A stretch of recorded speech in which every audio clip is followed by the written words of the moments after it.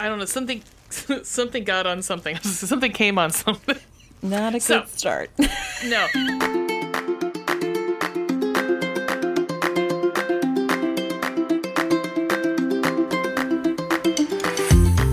Hi, I'm Ray. And I'm Veronica. And welcome to the Chick Lit Book Club podcast, where we read a romance novel and then we talk about it. Today we're talking about Twisted by Emily McIntyre. Twisted. I know that there's some probably like 90s song called Twisted. Probably. There's also Twisted Sister. That, yes. Yeah. There's that. Yeah, we're not going to take it. Mm-mm. No, we are not going to take it. Mm-mm. No. Mm-mm. Is it we ain't going to take it or we're not going to take it? We're not going to take it. We're not going to take it. Okay. Mm-hmm. Yeah. I'm looking to see. Oh, there's Twisted by Joni Mitchell. Oh, Keith Sweat. Twisted. All right. I'll see you, Keith Sweat. Okay. All right, Keith Sweat. Mm-hmm. I see you. Like it. I love it. I want some more of it. Yeah, so we're going to talk about that. There's something wrong with us. Like, why do we always do that? Do what? Finish song lyrics. I think it's something ingrained in us as singers. Oh, yeah, that could be it. Because all of my singer friends do this. Do they? Okay. All right. Well, that makes me feel a little bit better. No, we all have the same kind of crazy, I guess. Yeah, it's a mental illness, and I think we probably should get some sort of medication for it, but you know what? Fuck it. You know what I think the medication is? I think it's the antidepressants that pretty much all of us are already on. So Probably. There's that. I mean, it's probably why I listened to The Old Apartment about 40 times this past week. I was on a Bare Naked Lady binge, a BNLB, and walking the dogs, just walking to the old apartment, 42 steps from the street. I've really been on a Noah Kahan kick lately. Amazing. I don't know who that is. I'll have to look him up. Oh, really? Look him up. Come on, really? I just brought up the Bare Naked Ladies. Do you think I know anybody new? Nope. I know Harry Styles. Well, obviously. He's like, I don't know, kind of a little folksy. Okay. Yeah. Like it. Mm-hmm. Like it. No, it's got to be out for about a year for me to catch it. Okay, it's been out for like a few months, so you're getting there. I'm getting there. I mean, there was one song that I knew before you did, and I was like, what is happening? Why do I know this before you? Oh my God. Was that Cuff It? No, it wasn't Cuff It. No, there's something else. I knew Cuff It before somebody else, though. I was like, oh, that's Cuff It. I know that. Look at me. Look at me go. Let me fingering the pulse. It's a shout out to Jordan Coupler. Thank you. I'm texting you his name so that you can look him up later. Okay. I will look him up. You really should. And then maybe cry, because, you know. Wow, those are... You should look this person up and then sob uncontrollably. That's what I did during the movie we watched last night. Oh, yes. Yeah, I was like going to say, should we recommend it? And then be like, but also be ready for the last 30 minutes that you will cry quite a bit. It was the rock world that got me. When they were just rocks. That's what got me. Yes, that one got me. That started it. And then... his line about laundry and taxes got me. Laundry and taxes.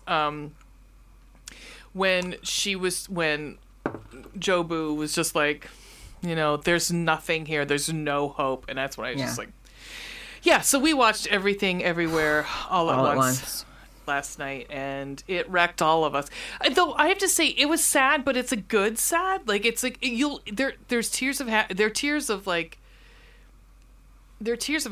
because it is like there's hope, and I think that's the whole point of the story is hope. Because it's a nihilist view of the world, but the absurdist wins in the long run because they do have hope. So you cannot give a shit because you don't know what's happening after we leave this planet. But you have hope. Also, some moments that made me laugh real hard. Holy shit. That was the other reason I was crying, because fucking hot dog fingers. Hot dog fingers. Raccacoonie. Oh, yeah. I brought up Raccacoonie today. Oh my God. I with thought Mr. about it a Veronica. number of times today. Fucking funny. That fucking stupid animatronic raccoon at some point. I just, yep. And then why did it not make me think of like, what's his voice coming out of it? Bradley Cooper's voice coming out of it. Oh yeah, from like Guardians of the Galaxy. Yeah, that's what I was expecting. Yeah. Yeah. Well, on that note, tell me something good. Well, two things actually. One of them did not happen to me, and that's totally fine because I'm just really excited for this person. So remember on the last episode, I said that one of our mutual acquaintances was nominated for a Grammy. Yes. He fucking won it. Yes. He fucking won a Grammy. I mean, technically he was nominated for 2 Grammys, but they were in the same category, and he won one of them. And so I'm just super proud of him. That's awesome. Very excited. And the second thing did happen to me, and that was that I got to see a bunch of my coworkers in real life. And it was IRL. really lovely. Yeah, IRL. ASL, IRL. A couple of them, I mean, I like all of them, but like a couple of them are really good friends of mine. So I was able to hang out with them. And I learned about something called candlepin bowling. Do you know what this is? Oh, I've heard that. Yeah. Basically, the bowling pins look like pillar candles. Like they're straight up and down. There's no like bow to them at all. Yeah. And don't they have point system to them too? Or no? No. Not that I saw, but also the bowling balls themselves are about the size of a big grapefruit, and that's it. Oh, so it's kind of like backyard bowling. It's harder. Yeah, I can imagine. It's harder. I did not do well, you guys. So is it like at some point the bowling alley is like, now I'm going to do candlelight bowling? It's apparently a New England thing. Oh. This is just like a thing that is normal in New England, that they do come up? candlepin Do bowling. they pick them up like they do like regular bowling pins? They did they or do they have that? some No, poor person that's they- got to be in the back doing it? So they do have a thing that goes and like picks them up and resets them, but not necessarily in between every roll. So you can like use quote the dead wood to to your advantage essentially, and you get 3 rolls, not 2 instead of 2. Oh, okay. The third one did not necessarily help me, but you know. At least you didn't have bumpers in the gutters. So. Apparently you can put them in there, and maybe I should have, is all I'm saying. The last time I went bowling, someone showed up. They were like, "You used to play in a league when you were in like elementary school. What happened?" I'm like, "Yeah, a lot of things happened since A lot of things have elementary happened school. since then, It's man. called Catholic college." Life happened, okay? We don't need to ask questions. No, my cousin was trying to gently remind me of something that happened when I was 10. Nope. And I said, "Sweetheart, I went to Catholic college and grad school, and I drank a lot. So I drank a lot of those memories away. Sorry, do not have any access to those." We don't need to attempt dig them out either. So let's just leave it. Okay? No, they're just fine where they were at.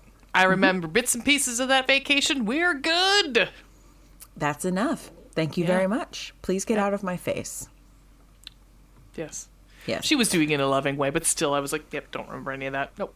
Yep, no. Nope. I don't remember what I had appreciate for what lunch you're yesterday. trying. Coolio. I appreciate Yeah. what you're trying to do here. But let's just not. Can we? No. Let's just not. No.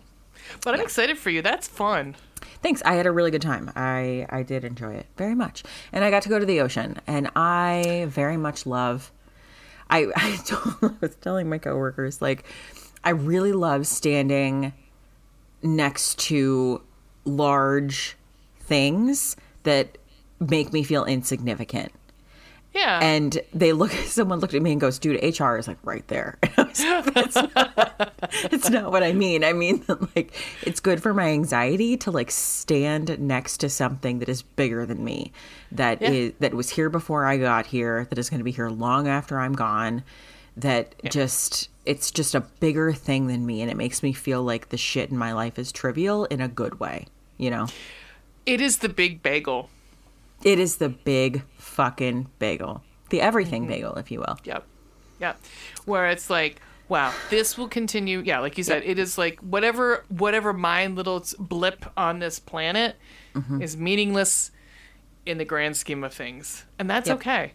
and it helps me just like, it helps me just realize that a lot of the things, now, I'm not saying that like everything in my life is not like worth worrying about. I'm just saying that for me, that kind of puts it in perspective a little bit. It just helps me feel less important in a way that is good for my anxiety. Yeah. Yeah, I get that. But yeah. Ray. Yeah. Tell me something good. Well, so we're going on the third week of not drinking, so this is really interesting. It's good, because I'm actually having to do things that normally I would have a drink at and then enjoy. And then I go, okay, am I still going to be fun at things because I'm not drinking? And come to find out, I still am fun at things, surprisingly. I know. And I was really fucking surprised. But so I went to a haunted house on Friday. Shout out to Akron Haunted Schoolhouse and Laboratory. Oh, Laboratory. Yes. Mm-hmm. Mm-hmm. Yep.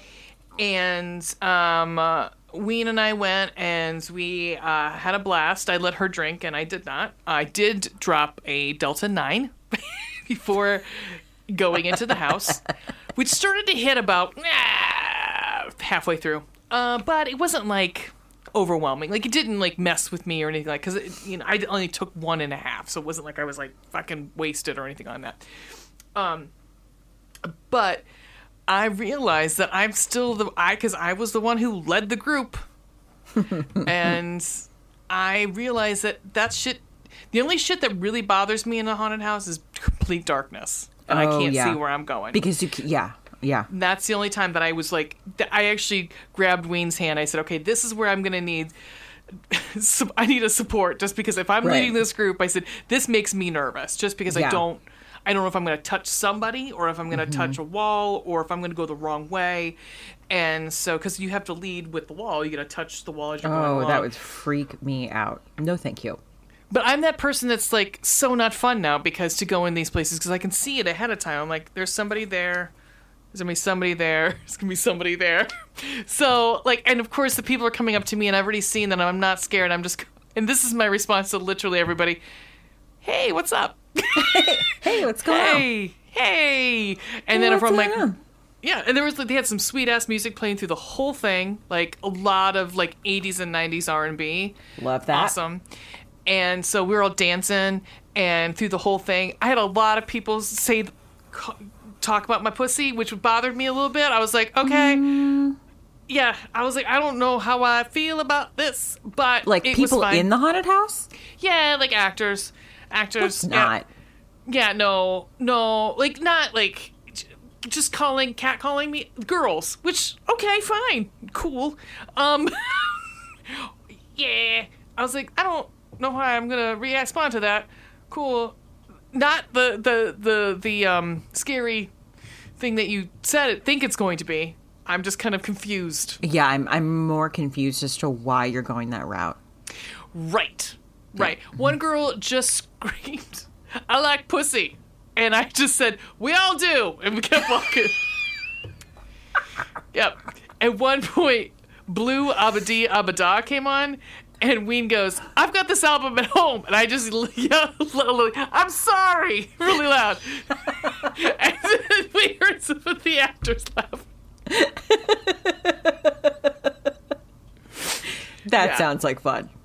It was super, like, and there was a couple we met. So the other the other fun thing was we ended up meeting a really fun couple who are huge Star Wars nerds. Love that. I'm going to talk about John, who's the husband, his podcasts in What Are We Listening To? Oh, fun. But because we had fast passes, so we could get in before all the big lines came in. And so we ended up getting in line in front of them, and they were just the nicest. And we ended up spending 3 hours literally sitting with them talking afterwards. And they were just a blast. So it was nice. You get to meet people and make connections because they've got podcasts, and one's about Star Wars. So how couldn't I love that? Yeah. I love that for you. That's a great night. It was. And before I came down here to record tonight, I was watching, have never seen the animated series, which I'm going to recommend to you and Mr. Veronica, is Harley Quinn on HBO Plus or HBO Max. It's, even though I can't stand her, Kelly Cuoco does the voice of Harley Quinn, and she's really? amazing actually in it. Fascinating. Yeah, it's like 20-minute episodes. Okay. Interesting, like Batman the Animated Series-esque sort of animation. Interesting. Yeah, it's very, very funny. It's hysterical. Yeah. I still have not seen Birds of Prey, but I really want to. This is more, it's like, I can't explain it. Like, at some point, like, there's a lot of sex jokes there. I mean, they say fuck all over the place in it. And Alan Tudyk plays the Joker, but he also plays, like, a whole bunch of different parts. From what I understand, it's at second season, Harley gets with Poison Ivy. They start having sex. Nice. Yeah, right? So, yeah, I recommend. But, all right. Yeah, that was like, it was an enjoyable evening for me. I'm excited. I will tell Mr. Veronica. Yeah, I totes think you both enjoy it. All right. It's very funny. Looking forward to it. So, okay. So, on another thing, I have to share this with everybody because I got something this week and I took pictures of it, but I wanted to show. So I took pictures of it and I sent it to my dear friend. And I said, I got this in the mail today, and these are the things that came with it. You sure did. Yep. So I'm going to show you the entire bag of goodies that came with it. Oh, I cannot wait. So I don't have the... Something smells funky. It smells funky? It smells like food. Okay. I don't know. Something got on something. Something came on something. Not a good start. No. There was a card there that I could go into Adam and Eve, because it is from Adam and Eve. There's 11 gifts. 3 of them are video on demands. Yeah, so watching those. This is a cock ring. Wow. So it's like pliable. Yeah. So you could actually get one of those like peach rings and use those instead. Wow. You could. I suppose, yeah. Yep. Because alrighty. This, which I will never use, because they give these in every free thing that I think they're just trying to get rid of them. They're like, we got so many fucking ones. It's called an oval bullet. It does nothing, and you have to put batteries in it. Okay. Deep throat gel. Oh my god. Mind you guys, I got a personal, it wasn't a vibrator, but I mean, like, I got something like that. Why are you giving me things to deep throat someone with? Like, kind of think about, okay, I guess people use it on other people. That's fine. This one is Ultimate Intimate Earth Love Naturally Clove-Infused Water-Based Anal Relaxing Gel, which goes along with the anal bead wand that came in the... It's flexible. Yeah. It's flexible. Yeah. I was not anticipating that. I like that it's got a handle to pull it out. Yeah. Oh my god. Personal water-based lubricant, slippery and smooth for long-lasting pleasure. Okay. What else is in here? Oh, and here's the other thing. Male enhancement gel. Max size male enhancement gel. More volume, intensity, and excitement. And I believe that all goes with the mini fleshlight that I got. Mini fleshlight. That I am, like, literally, if you can hear it, I'm batting it around like a cat. I am dying.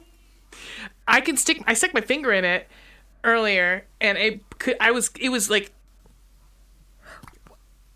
hang on. I wonder. Well, I bet you if I get some of that like throat coat or whatever this shit is. Oh, deep throat gel. I'm sorry. Not throat coat. Throat coat. Throat coat.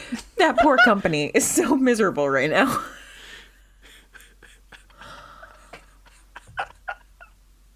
So, I wish you could all see this.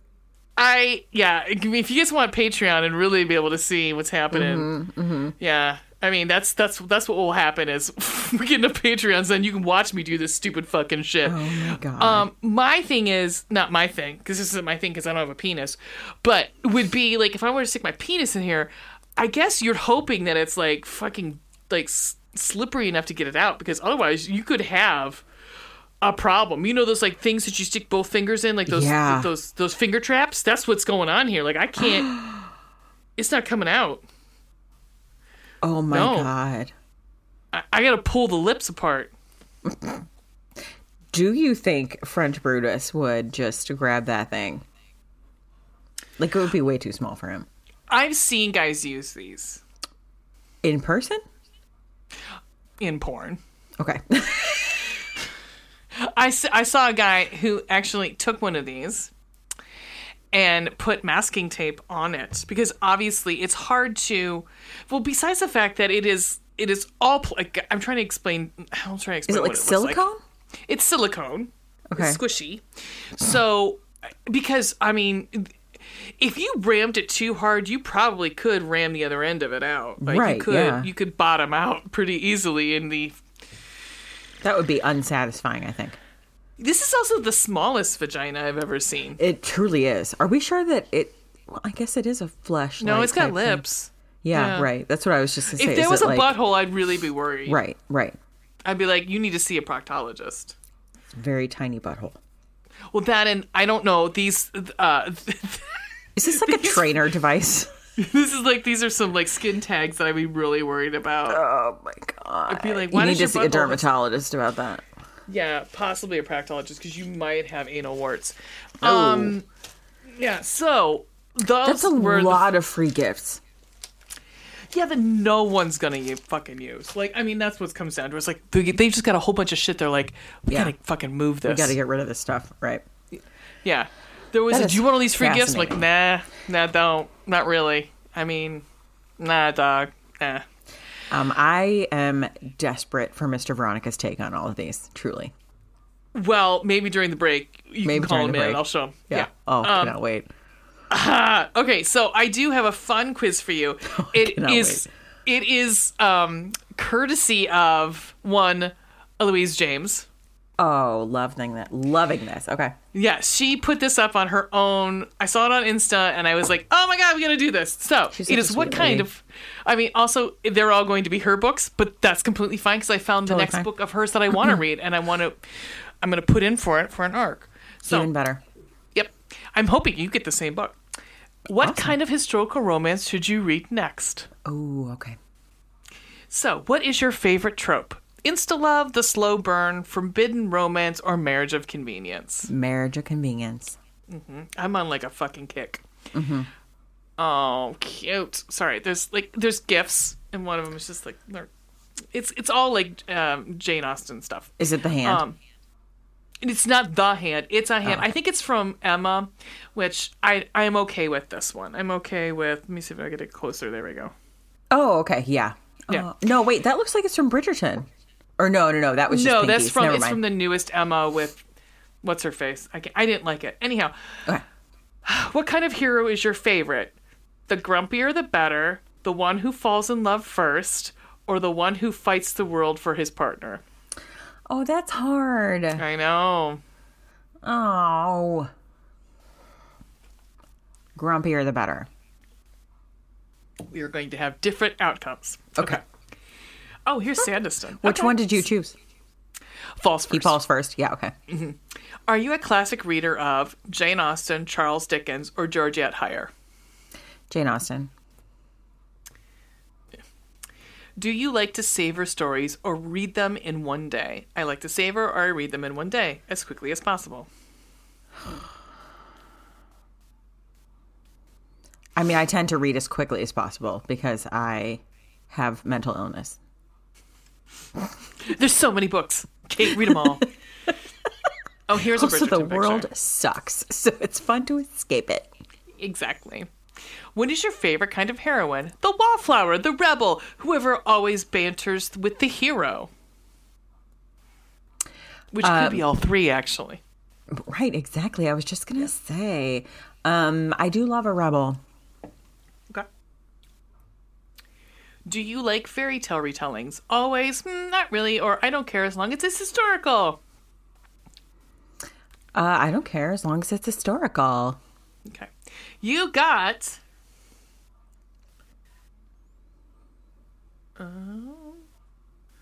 The magic in me. Out?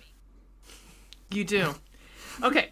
You got Louisa James's A Duke of Her Own. Ooh, okay. Which is book 6 in the Desperate Duchesses, the original 6 series. Oh my goodness. Okay. Let's see. A Duke of Her Own.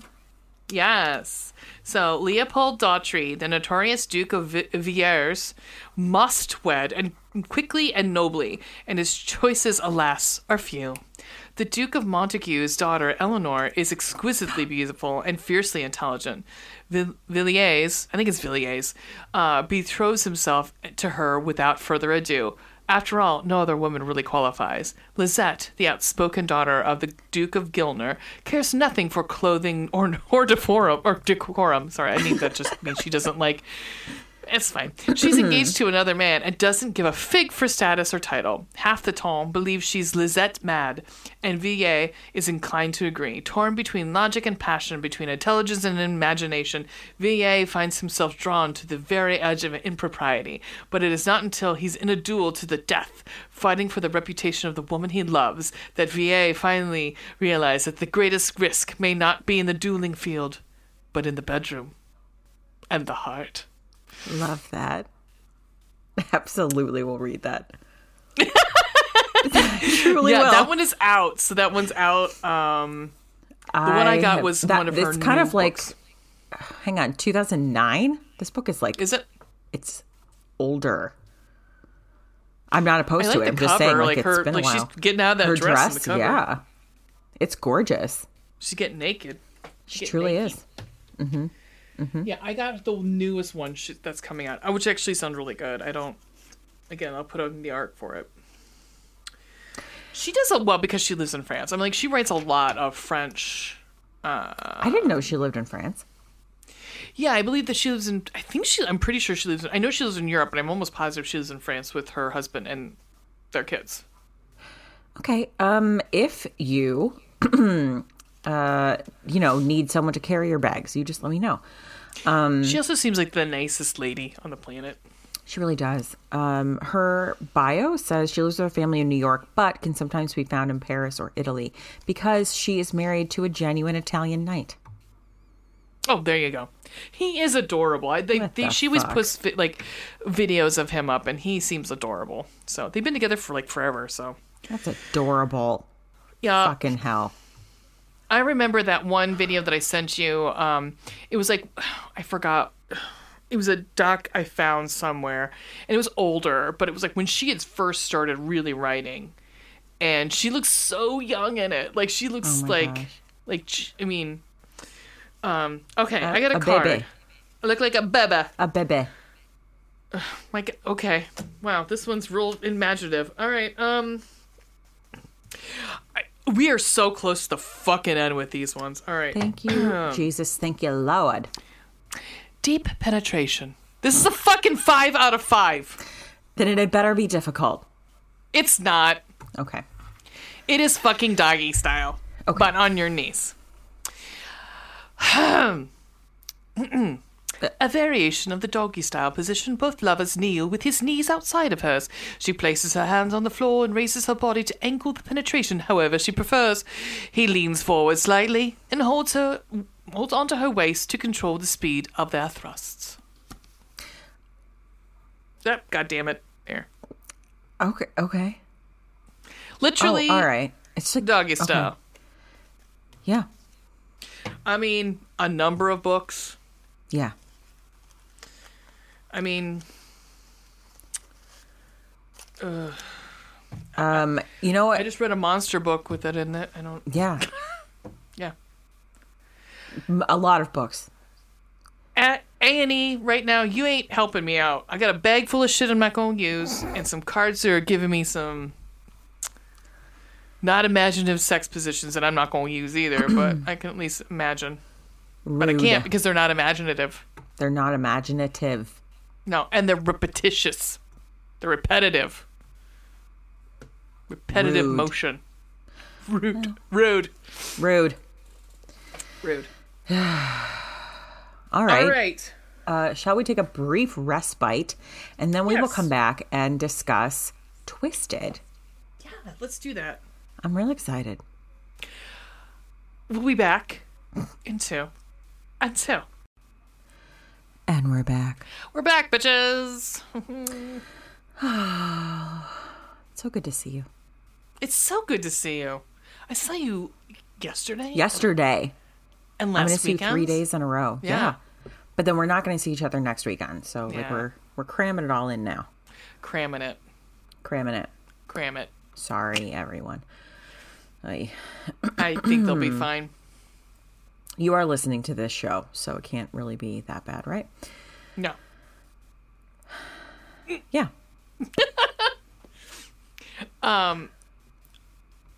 Okay. So we are talking about Twisted by Emily McIntyre. We are indeed. Yes. So it is a it's a dark romance, which as most of us know, most of the listeners know, is not a huge for us. Yeah, not usual for us. Nope. It's a little different. Nope. But there's a reason why we're reading this. There sure is. What is that and reason? Because we are talking to Emily McIntyre. We are. Technically, we're talking to her tomorrow. Exactly. So Yeah. when you listen to this, you'll also be then listening to her talking to us about her, About Twisted, but also about like the series in general. her So, Never After series, right? Yep, that's what it's called. And this whole series is, she calls them fractured fairy tales, inspired by our favorite villains. She specifically says at the beginning of each of these books, because at this point I've read Hooked in its entirety, Twisted in its entirety, and I've started Scarred, although not finished it. She says at the beginning of the books that this is not a redemption story. That if you are looking for the villain to, like, the hero is the villain, and if you are looking for the villain to be redeemed, this is not the story for you. Right. And I do think that, like, if you are a romance reader who, especially, and I'm going to ask her about this tomorrow, if you were a fan of her Sugar Lake series, because if you don't realize that, like, in episode 8, we reviewed Beneath the Stands, which was part of her Sugar Lake series. And this is a vast departure, like a pretty different series than Sugar Lake. So if you're just like, oh, I love Emily McIntyre, I didn't know like that she had a new series out, or I didn't realize that this was her. Like, I appreciate that she warns you at the beginning, like, this is not that, you know? Yeah. If this is what you're looking for, you ain't gonna get it here. You're not going to get it here. These aren't the droids you're looking for. Nope. So it's different, but we'll get into, I have feelings that we will talk about when we get into our compliment sandwich. So I don't wanna...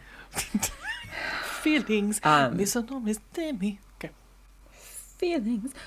So anyway, just to give you a heads up that it's a departure for her. But it's doing very well for her. So, good on her. Yeah, absolutely. Absolutely. It's already a #1 bestseller, by the way. Like, it's a #1 new release. Nice. In the category specifically is romance literary fiction. The when we are recording this, it is today's the 12th of February, yep. I guess. So it's only been out for 5 days. And it's getting good reviews. It's number 42 in the Kindle store. The entire fucking Kindle store. I like the covers a lot. The covers are gorgeous, and they just got like a facelift because when she signed her print or her paperback deal with Bloom, they kind of like updated the covers a little bit. And I mean, they were beautiful before. They're beautiful now. Like they're very nice. I really like them. All right. So shall we get into the summary? Yeah, let's do that. All right. She's his diamond in the rough. He's her worst nightmare. Yasmin Karam. I don't know if I'm saying that right. I'm so sorry. I believe that's right. Okay. Yasmin Karam, daughter to one of the richest men in the world, has never known strife. So, when her beloved father falls ill, she's determined to make his final days his happiest. His last wish? To see her married to a man of his choosing. Except Yasmin's heart already belongs to someone else, a servant, a street rat, a man her father would never consider worthy. Stuck between a rock and a hard place, Yasmin strikes a desperate deal with her father's right-hand man, Julian, not realizing he has his own twisted agenda. Julian Faraci has one goal: become the most powerful man in the world. He's built a future from broken bones and faded bruises, never caring who he hurt along the way. But when his mentor falls ill, he finds himself on the verge of losing everything, and he'll stop at nothing to inherit what is rightfully his, even if it means forcing a woman he can't stand into marriage. Yasmin is a brat who speaks out of turn, and he's the villain of her story. But he decides she'll be his, no matter what it takes to convince her. So, if you've not guessed, we are in an Aladdin fairy tale kind of situation. She is very, in the beginning of the books, is also very clear about the fact that these are not retellings. If you are looking for a retelling of Aladdin, right. You are not going to get it here. No, you are not. No. When she said, I like that she calls them fractured fairy tales because they are reimaginings of these stories. What do you think we need to fill in? It does say that her father is dying, correct? Correct. It says he falls ill, but it does say to make his final days his happiest. Yeah, but he has lung cancer. So he's dying. You learn that like right away. So, and Aiden, who is the boy that she's in love with, I mean, he's not a man, he's a boy. He is, he works for the Sultan's diamond empire. He and his mother both are in service. She's like more like a housekeeper, and he what does he do for them? I don't actually know what he does. She at one point like brings tea to her father. Right. So he's like, she's close with them, at least like in proximity. Right. On a frequent basis. But I don't know what he does, actually. I don't either. Sure and I don't think she does either. And he's also like really young because they're both, about 23? The same age? Yeah, I think they're both 23. And Julian is he's 36. Yeah. Because he's 13 years older. Yeah. Which we'll get into like what I liked about that, and you think that was going to be it wasn't for me. Okay. Because I know sometimes that's iffy for you, which I completely understand. Yeah. I'm trying to think what else that we could talk about. She has just come back from college. She hasn't been back for very long. Yeah, like she has been quote unquote in love with Aiden since they were young, but she's always, she's had a crush on Julian. She had a crush on Julian once he started because he's fucking gorgeous. Yeah. I think he's been working for her father for 8 years. Yeah. So she had a crush on him like immediately because he's beautiful. Right. And then like she heard some shitty comment that he made about her, and then she was like, whatever, I'm done with you, Right. But and she went not that would have been even a little bit appropriate. Like she was 15 for fuck's sake, right. Like not at all appropriate. Right. And he didn't, to be fair, like he didn't have feelings for like romantic feelings for her at all. No, he thought she was super fucking annoying. No. And we learned very quickly what he plans to do to her once they get married. Yep. Because we opened the book with him murdering a dude. So, which I believe is her first suitor, isn't it? Yep. That's what I thought. Because FYI, Julian kills people. I mean, like... Oh, yeah. If you've read any of the others, you'll know, like, I mean, what's his face? James from Hooked. And I am forgetting the hero's name or the villain's name from Scarred right now. But, I mean, they kill people. Like, which is funny because I was just actually thinking James actually is his name, is actually Hook's name, is James. Yeah. Yeah. Which is interesting because, I mean, obviously, so the snake so he's got this giant, like, Nagini-sized snake. 23-foot python named Isabella. Which is obviously the stand-in for Iago. And like... Which is kind of awesome, actually. I kind of I thought it was Isabella. great. I thought it was great.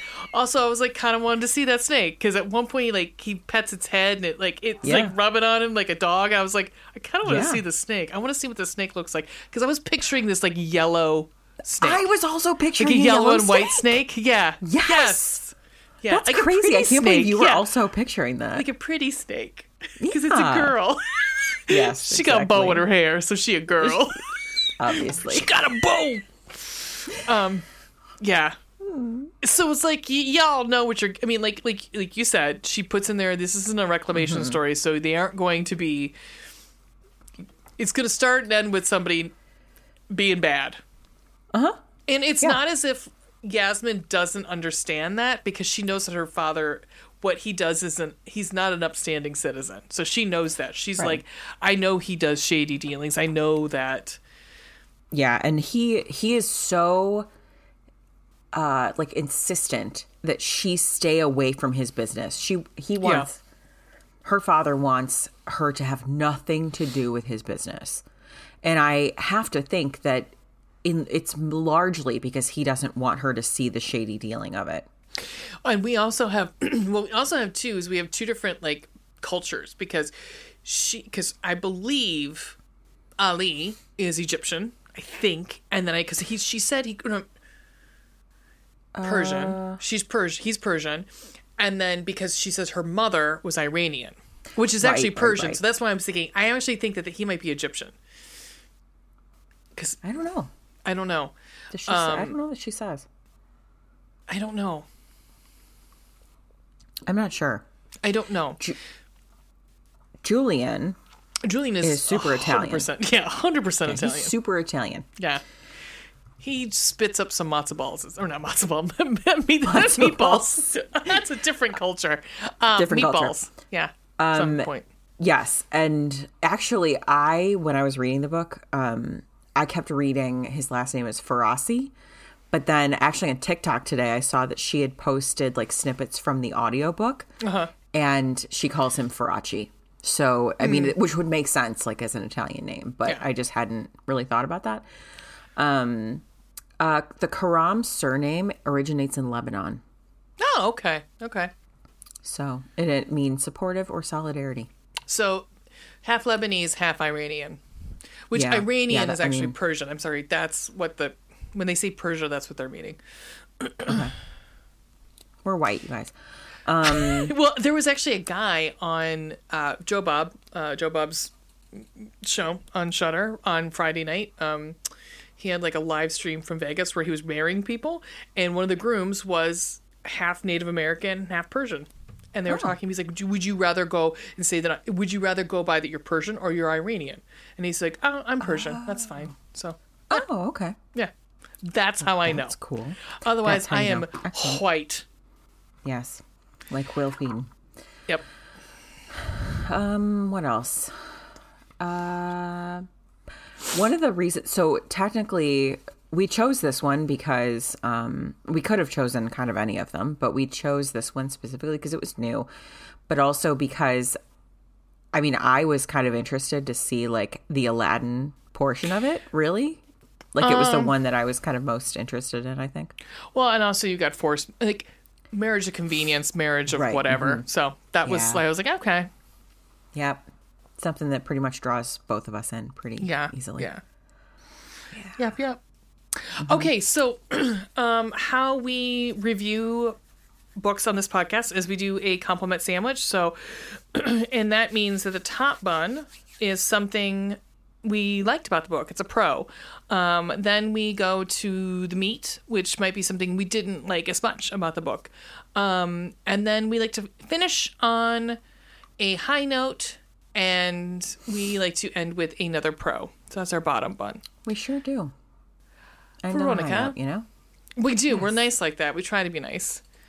We try. I think we achieve it most of the time. Mission accomplished. Throw the banner. Yep, it's behind me. Achievement unlocked. Yep. Yep. Boss battle 1. Veronica, would you like to tell me your top bun? I really would. I would love to hear it. I'm excited. Okay, so I had already kind of told you this separately, but I think, and I noticed it in Hook as well, and I am noticing it in Scarred as I read through it. So this is something that stretches through the whole series, I think, or I would imagine, even though I've not read every one of them. This one, I really like the way that she incorporates elements of the classic story with her telling of it.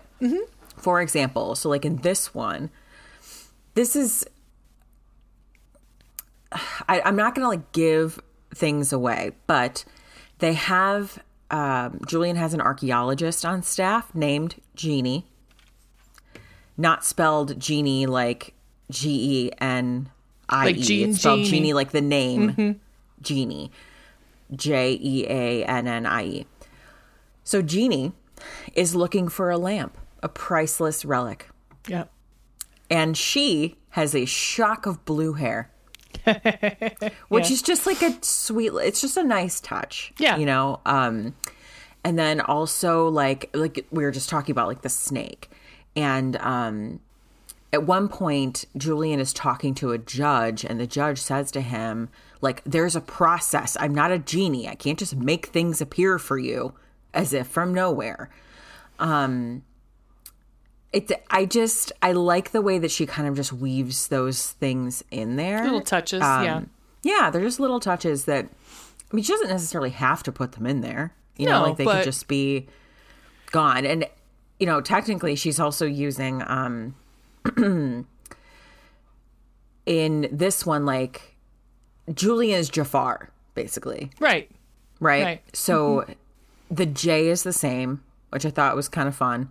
And then obviously, like, it would have been Jasmine, but it's Yasmin. I don't know. I just like, there's just like little things that I think help as the reader, like, connect the story back to Aladdin. It's not Isabel that's Iago. It's Ian that's Iago. Oh. They're both I names, though. Yeah. They could be both. But since he's the second in command, I guess it would be. And the person I guess. I just because of an animal. I'm trying to think if there's anything else. But it just was interesting. He called her Isabel, too. Like, yeah. It's an I name. But, right. I mean, what was the tiger's name in Aladdin? Hang on. Let me look. Well, that's one of my questions for her, is did she feel like any sort of, not pressure, but like pressure to put those pieces in? Like those I don't know. We'll have to ask her. Yeah. That's one of my questions I added to our list. Oh, did you add that? Okay, I did. Because I would feel like there are certain things, these little hallmarks you have to commit. I would feel pressured to put in for audience, sort of like, hey, like just like we're doing, like, oh, that's cute, you know. Like, I mean, that's really what that show Once Upon a Time was. It was pretty much like, hey, remember that? Remember this from Disney? Remember that? Like, so Iago was a parrot, right? Okay. Voiced by Gilbert Godfrey. Yes. Yes. That's why I thought the snake, but then the more I thought about it, I was like, oh, but Ian's does sound like Iago. Yeah. Maybe it's just split, you know? But there was a tiger. It's what's her face? It's Jasmine's tiger, and I can't think. Right, Jasmine's tiger. Raja. Oh, yes. Oh, Rhea. Yes! There it is. Yes. We got there. We got there eventually. There it is. There it is. And it does make sense that her dad's name is Ali because Ali Ababa.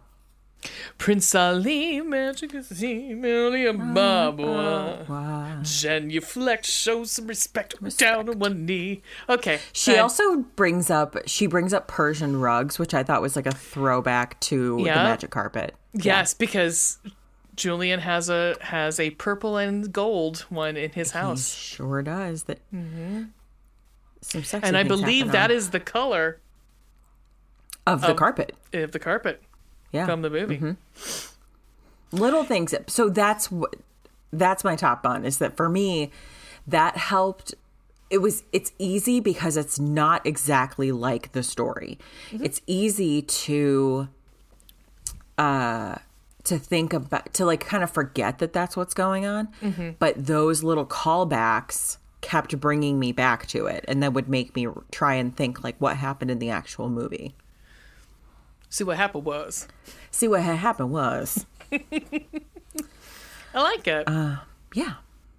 That's it. Darling. Yes. Can you please tell me what your top bun is? Well, anybody who knows me, which I would assume at this point the listeners know me quite well, there are a couple things I don't like. One is angst, which was all over that Sugar Lake series. It was. I mean, absolutely. in fact, I believe that is how we started coining the phrase car crash angst, was because it of might that book. have been.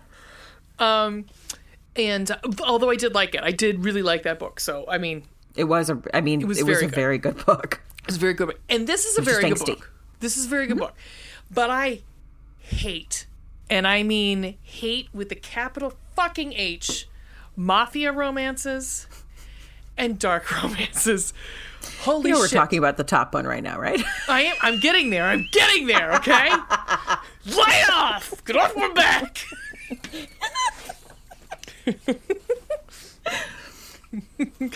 Getting there. So, I'm prefacing what I'm going to say with those two things. That usually I do. You. And we all feared what I was going to come into this as. I was worried that you weren't going to like it. I really was. Yeah, and I did like it. I liked it. It's very, I mean... I'm not in love with Julian, but I don't think you're supposed to be in love with Julian by the end of it. Like, I don't want him. But is he hot? Yes, but I have sex. Of course I would. Hello. Yeah, yes, I would. Especially the guy Obviously. that I picked. I would definitely every day, twice on Sunday. Holla. But I did end up liking this book very much. And to me, like, I think, and even starting, and I had started hooked. And I just, it was too much for me. It was like too dark for me. So, and I thought that's what's good this was going to be, but I don't think I really don't think it's as dark. No, I don't think it is either, actually. I really don't. Because honestly, the people who get in this book kind of deserve it. Yeah.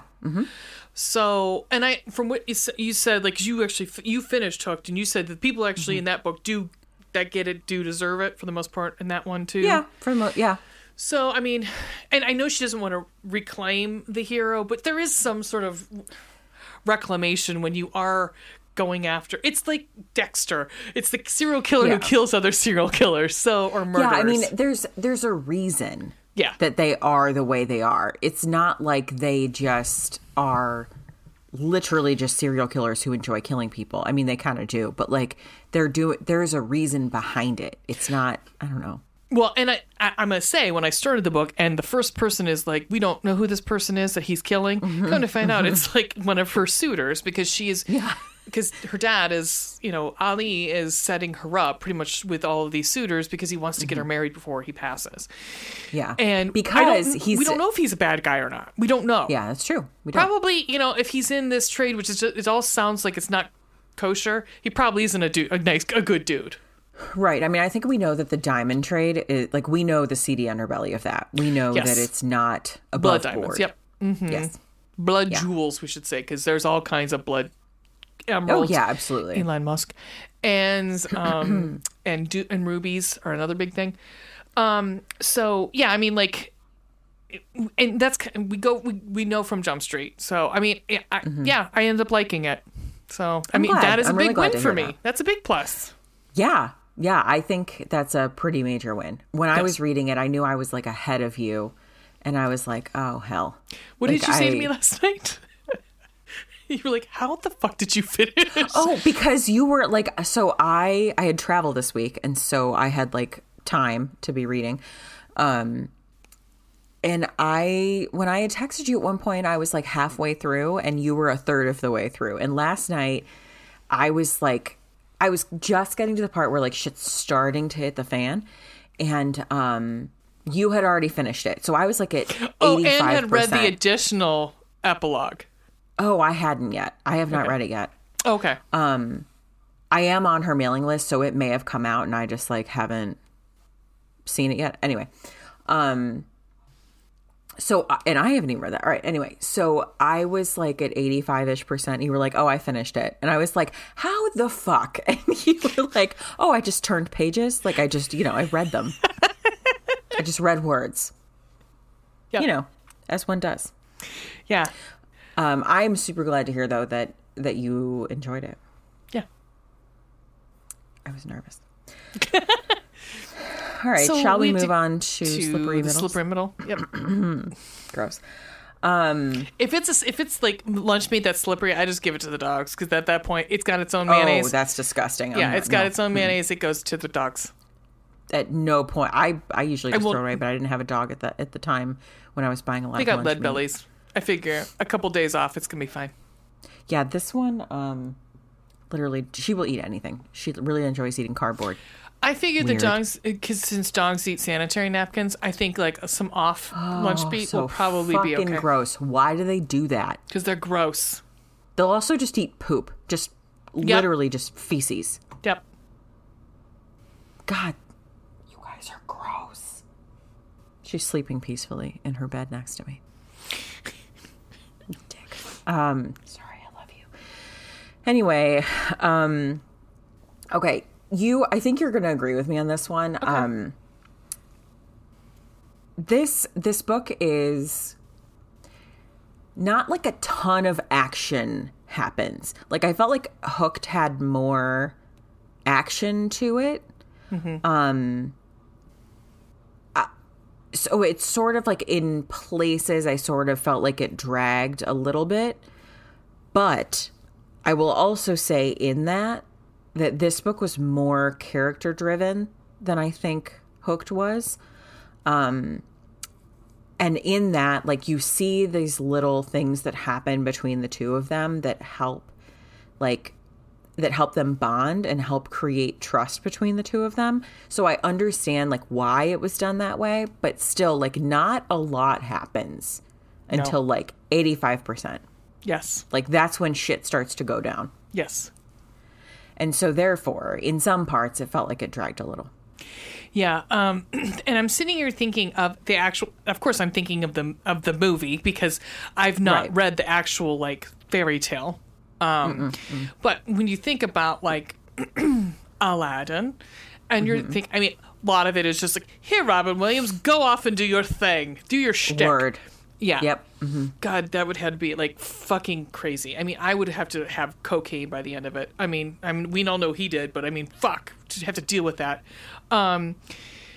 Holy shit. But I was thinking about it. I'm like, okay, but really, when you're thinking about Aladdin the story, what literally happens? They go into the Cave of Wonders. He gets the lamp.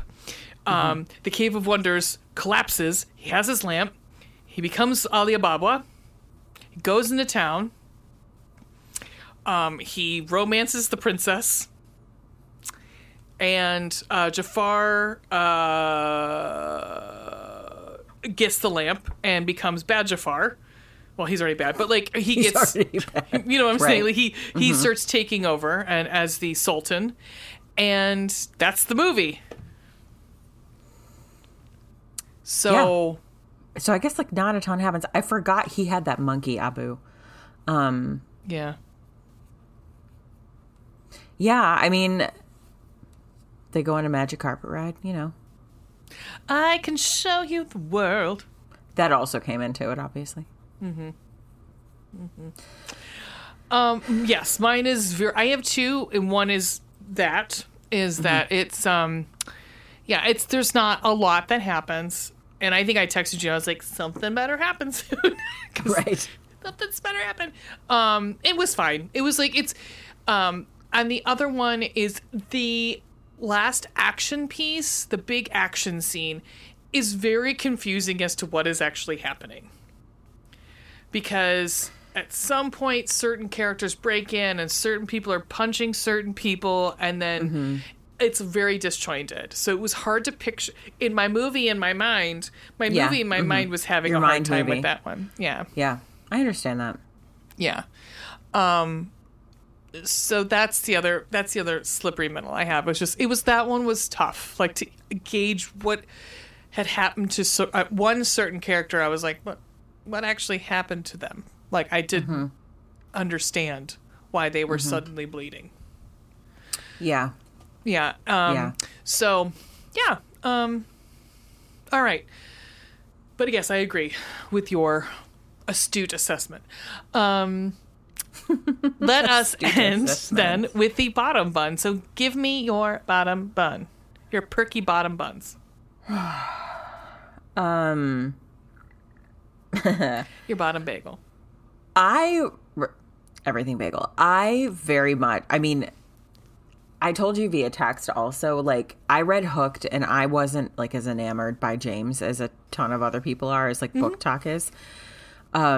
So to be totally honest, I didn't really have high hopes for Julian. Like, I went into this.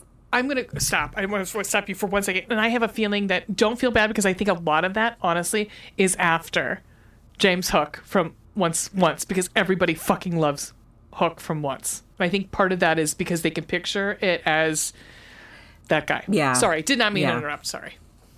Well, yeah, I can totally see that, because I have not watched that show, but I did picture him like that because of like just knowing who he is. I didn't really like James as much, like just as a general human. Yeah. I understood like why he was doing what he did, but I just didn't fall in love with him. But I was kind of gung-ho for Julian, like by the end, because I feel like I know that they're not supposed to be redeemed, but like Julian kind of got a redemption arc. Julian, like, don't worry, is still killing people by the end, but those people, A, Def deserved it, and B, like, you get these moments where you can, when you're not like hearing, quote, reading from his point of view, you get these moments where he's talking about like a feeling that he doesn't know how to identify because he's falling in love with her and he doesn't have any desire to like entertain those feelings. And then, and never felt them before. Right. And he has, like, his focus is being pulled from work where that's never happened before. He wants to be with her all the time. He wants to make her happy. And, like, he can't equate those feelings with, like, falling in love with someone because he's never allowed himself to do that before. He's just never felt like that with anyone. And then you get that, like, they're already married because he's forced her into it. He's essentially blackmailed her into marrying him. And, he still gets that like possessive thing where at one point it's kind of close to the end where he says, but then you touched my wife. And it's like, thank you. You know, like I just easy ways to get me to, have feelings for a fictional character, have him turn like that. Yeah. And also, like, there's just something about that, like, bad boy that has feelings for, like, one woman. Like, just that one person he's willing. Because we get this feeling that, like, we get from him that he's not sleeping around with lots of women. No, he's not. He's not. He's got his eye on the prize, and it is not, not what he's... Nope, not at all. He also doesn't like to be touched, so that's the other problem. He doesn't. He does not like to be touched, but he finds it fascinating that he doesn't mind when Yasmin touches him. Right. And that he actually kind of likes it. I like that part of his storyline is like family and family you choose, which is always going to be a thing that reels me in. But she talks about, not she, but like Emily McIntyre has in here, lots of comments about like choosing your family and how he feels like no one has ever chosen him ever. And at one point he even says, oh shit, hang on one second. That she can choose him and I'll survive the way that every other time, the way I have every other time I wasn't someone's choice. It's a really big deal for him that she choose him. There are a couple moments where things are getting hot and he says to her, "Are you mine?" And she won't say it. And things stop. Yep. It's not until she acknowledges, like, yes, I'm yours, that things progress any further. He also, there's this, there's one thing that he does toward the very end of the book that I don't want to talk about because I don't want to give it away, but he takes a stand against someone in his life, like the last person in his life who has like any kind of guilty kind of hold over him. And I was just super proud of him in that moment. Yeah. I liked the way that he went about it. And literally his word choice and his reasoning behind it, I think made so much sense. And having such a 180 from the when we meet that person before. Yeah. Like physically meet them. Yes. I was just super proud of him in that moment, but I think that he also, having then fallen in love with Yasmin and she has fallen in love with him, that like he understands what that should look like. Right. And he's like, you know what, that's not it and I don't want it anymore. If you don't mind, I will read this one part. I do not mind. Thank you very much. I appreciate that. No problem. I'm going to guzzle some throat coat over here. Kidding. some guys, during the break, we also found out that this throat coat has glycerin in it, which probably should not be eaten. Should not be consumed. Because I believe pretty sure it should not be. Isn't that like Vaseline? Isn't that the same thing? Like an oil-based... I'll look it up. You look for whatever you're supposed to do. I'm going to read this quote. That pertains to what I'm actually doing instead of just talking about sex toys. Yeah. Mm-hmm. By the way, the spoilers. So if this, I mean, it is a romance novel, right? But like, if you don't want to hear it, fast forward like a couple minutes. We're finally like at this penultimate moment and he's kind of like trying... Whatever. It doesn't, I don't want to give away too much. Okay. He says, "My love for you is dangerous." A heavy breath whooshes from her mouth, a tear rolling from her eye, dripping over the back of my knuckles. I move, pressing a kiss to her wet cheek to soak up her cries. I would kill anyone who looked at you, anyone who dared to breathe too close. I want your blood and your anger and your violence and your lust. I want your smiles and your tears and your insolent fucking mouth. I want to reach into your chest and hold your heart in my hands, making sure it only beats for me. But I don't want your first, Yasmin. I want your forever. I did like that. I did like that too. I like that a lot. I liked it a lot. He has, a violent romantic side. So. He's gonna literally open your chest and hold your heart in his hands. So. Yep. Not usually what, like, I can't imagine Mr. Darcy saying that. Elizabeth, I'd like to rip open your chest and touch your beating heart.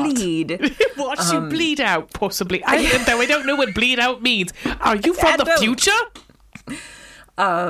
There actually was, in Beauty and the Mustache, what is his name? Drew Ronis? Drew. In Drew's epilogue, there is kind of a part about this. Yeah. I want to tear her apart and watch her lovingly bleed, or like something like that. Yep. There's something wrong with me? Yes. No. There's something sexy about it in this weird way. I don't know. We do like to be, some of us and not all of us, some of us at some point like to be dominated. And that's kind of what it is. It's the domination. Yeah. Because, I mean, either you, and I hate to use this word, but you have the word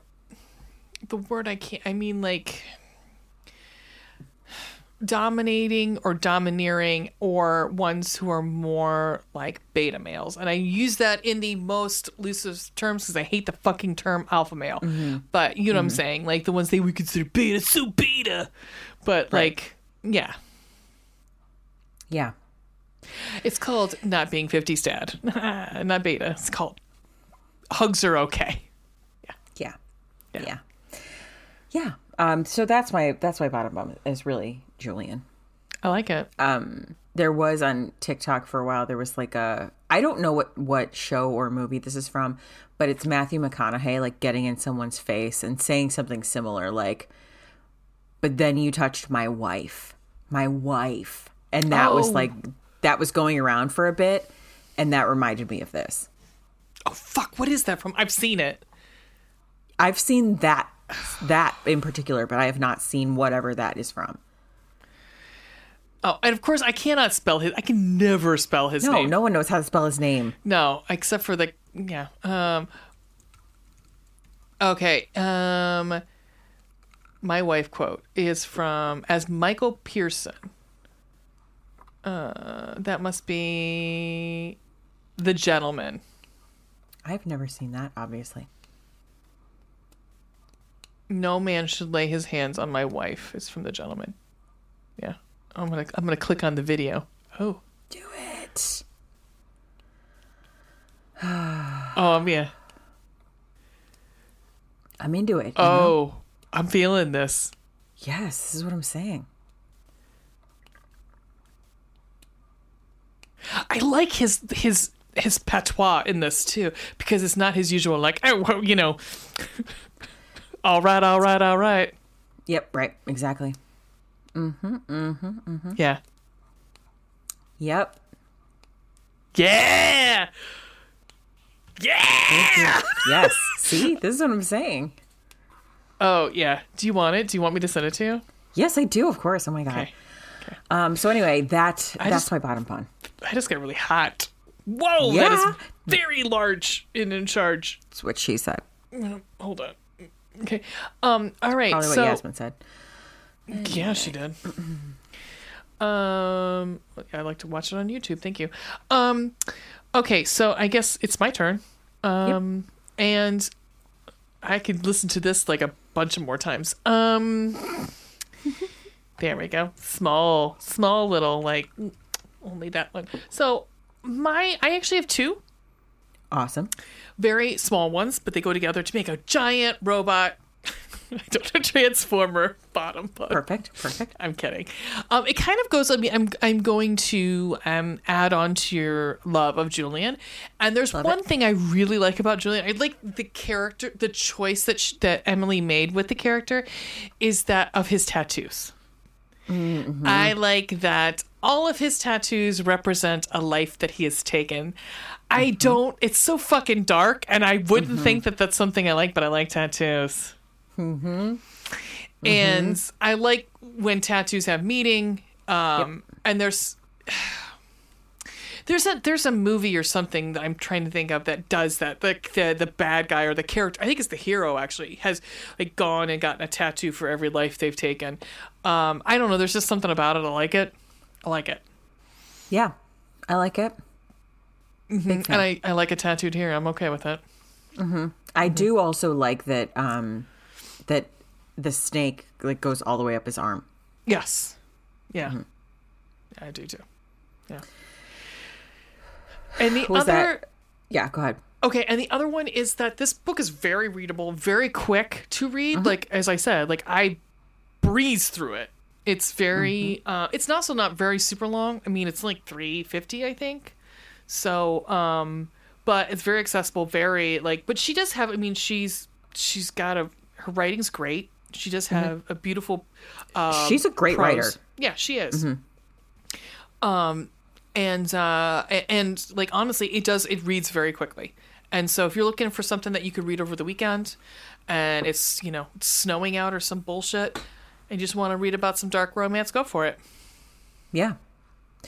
Something that I've noticed from reading, what is this, like my 4th, 5th, 6th Emily McIntyre book, she's very good at connecting. She talks about like how feelings feel in her characters' bodies. Yeah, very physical reactions. Yeah, physical reactions to emotions. Yeah. Which I think helps. There's a lot of stomach twisting in this one. Yeah. There's a lot of stomach twisting. But I think that helps connect you to how the character is feeling. Yes. Yeah, if you have that physical, because you've at some points, all of us have had that physical reaction of some sort, so we can actually place ourselves in this situation. And I think that's probably with this series in particular, you've got to have some way to connect your audience to your hero, because it's like, and you connected way more than I did, and that's just because this isn't my jam. Like these aren't my jam. Yeah, I get that. But again, I liked him. I did like him by the end of it. Like I said when we first started, I did like him. But like I think you have to have that, because otherwise, like there's no relatability. You can't it's hard to relate to someone who like starts off a book by killing someone. Right. Which we don't know why. Yeah. Right. Yeah. I mean, it's literally the prologue. Like I said. Yeah. And a giant snake comes out and fucking swallows somebody. So I mean, it's like, yeah, you're gonna be like, what the fuck am I getting myself into? Mm-hmm. Yeah. I will also say one other thing that I like about the series in general is that, and this sounds so fucking weird, but the men are not the only people who end up doing the killing. Like during I did notice that. Hooked and Twisted. Like I said, I haven't finished Scarred yet, although I imagine something similar will happen. The heroine kills someone during the course of the book, and someone that she cares about. And it could, and honestly, the situation shouldn't have to. Not in this book. She didn't have to. No. Disarm. I don't know. Did he deserve it though? Oh yeah, 100%. You know? Yes. Fuck you. Yeah. No, but yeah. Mm-hmm. Yeah. But she could have just disarmed him, or. But I was actually happy with that result. I was fine with it. Same. Yeah, I was like, I wouldn't say she was like in a good mental space at that time. No, either, no. I think I would have been like, with what she believed to have been true at that time. Yup. Yeah. Yeah. Mm-hmm. Yeah. Well, that person also didn't think she'd do it either. Oh, definitely not. Fucking bet me and lose. Yep. Tell me I can't do something. Fucker. Yep. Mm-hmm. Mm-hmm. Mm-hmm. Yep. Fuck that. Yep. All right. That I think that wraps up our discussion of the book. Yeah. Would you recommend this book? Yeah, I would. I mean, I would say like if you are not into dark romance, just know what you're getting into. Like take her warning at the beginning of the book. Take that to heart. And there is a third act, quote unquote, breakup too. A little bit. A little bit, yeah. There's definitely some like they're not like, I mean, they're married, so like it's not like they're getting divorced, but like there's definitely a like misunderstanding. Yeah. But I mean, not really, but things have changed. Yeah. Would you recommend this book? I think you kind of already said it. Yeah, for the same reasons. I mean, just go in knowing, like, and I brought that up just because there's obviously angst in it. It is a dark romance. You're getting in the car, you're getting the angst mobile, and you are going to town. And population U. Mm-hmm. Yep. Mm-hmm. Yeah. So if you are into that, I mean, again, hey, I'm just happy I liked it. Yeah, for sure. Would this book embarrass our moms? Oh, my mom would not read this. Oh, yeah, absolutely not. Yeah, no, If it was a TV show, it was on HBO, she might. My mom would not read this. If it was a storyline of Blue Bloods, my mom would. Oh, okay, yeah. If you adapted this into like Blue Bloods or Matlock, she'd be all about it. Yep. Literally, I went to her house today. She was watching Matlock. There you go. You should see that it's her and my 38-year-old friend from West Virginia. So there we go. Yeah, it's Golden Girls watching Matlock. Yeah, for just the two of them. Yeah, and true crime. Yeah. God. Shall we take a very brief respite and come back and talk about ratings and stunt casting? Yeah, let's do that. All right. We'll be back in 2 and 2. Give me a fucking look. We'll be back in 2 and 2.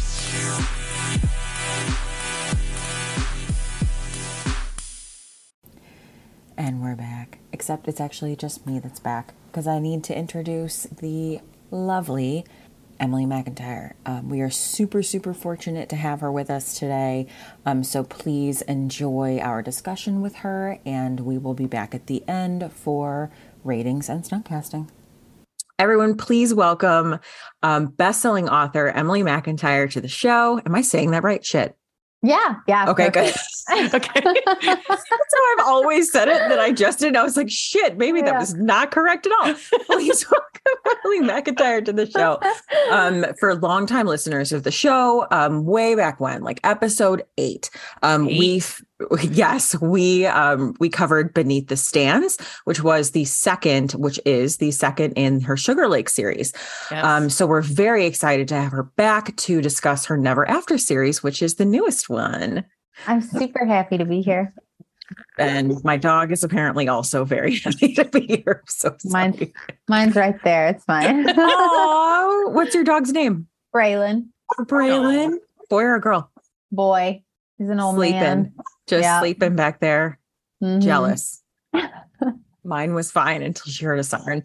Anyway, it's really exciting to have you here. For the show, we actually just read Twisted. So that was super exciting. We've also both read Hooked, and I'm currently reading Scarred. So it's been fun to like catch up with this a little bit. Because we were late on the uptake. Hey, that's all right. But we're really excited to have you here, and we're grateful that you're making some time for us. One thing that we always ask our authors, because this is how we start all of our episodes, is we talk about our bright spot. So we were just wondering what your bright spot is this week. Well, probably my readers this week, because I just released Twisted and I had a launch event at Joseph Beth Booksellers in Kentucky. And I have like imposter syndrome, which I think most people do. So I'm like, is anybody even going to show up to this? So I walked in, and first of all, there was almost 1,000 pre-orders for me to sign. Oh, that's amazing. To ship out. And then 150 people showed up and waited in line for almost 4 hours. It was like an incredible, humbling experience. So that's definitely my bright spot for That's wonderful. That's awesome. That is super awesome. How did you end up choosing Kentucky for it? Like, I didn't choose anything. My publisher sets all that up. And I live in Tennessee. So Kentucky is only 2.5 hours away where I was in Lexington. So it's like, all right, I can do it there. That's fine. They asked. I was like, sure. Yeah, why not? Yeah. That's awesome. I'm glad to hear that. I'm glad to hear that so many people showed up. I saw, I think it was your Instagram I was looking at. There was just like pictures of just tons of books. Yeah. It took a very long time, but it was like an assembly line when I didn't know what to expect. I made my best friend Savar Miller come with me. She lives in Kentucky. But there was like an assembly line. Someone opened the book to the right page and would hand it to me, and I'd sign it. And then someone else would put the paper in there, who would hand it to someone to put it in a box. I'm like, okay. Wow. Was your hand cramping by the end? Yeah. Oh, definitely. Yeah. Do you have like any kind of, when you sign books like that, I mean, I don't know if you've ever had like that kind of turnaround that quickly with signing your books, because you could probably take like a break when you're doing it from home, but like, truly, is there anything, did you have to like do anything special for your hand afterward? No, actually, it wasn't that bad. It's really my arm that gets tired more than my hand or my wrist, surprisingly. And I didn't really feel it until later that night. I do sometimes when I sign books or when I'm on deadlines and I'm typing a lot, I have compression gloves that I wear, which really, really helps. That's a good idea. But I didn't take it because I didn't even think about it. I should have. Right. Because that jerk in your head was like, no one's going to be there. It'll be fine. Right. 1,000 books? Haha, no way. No way.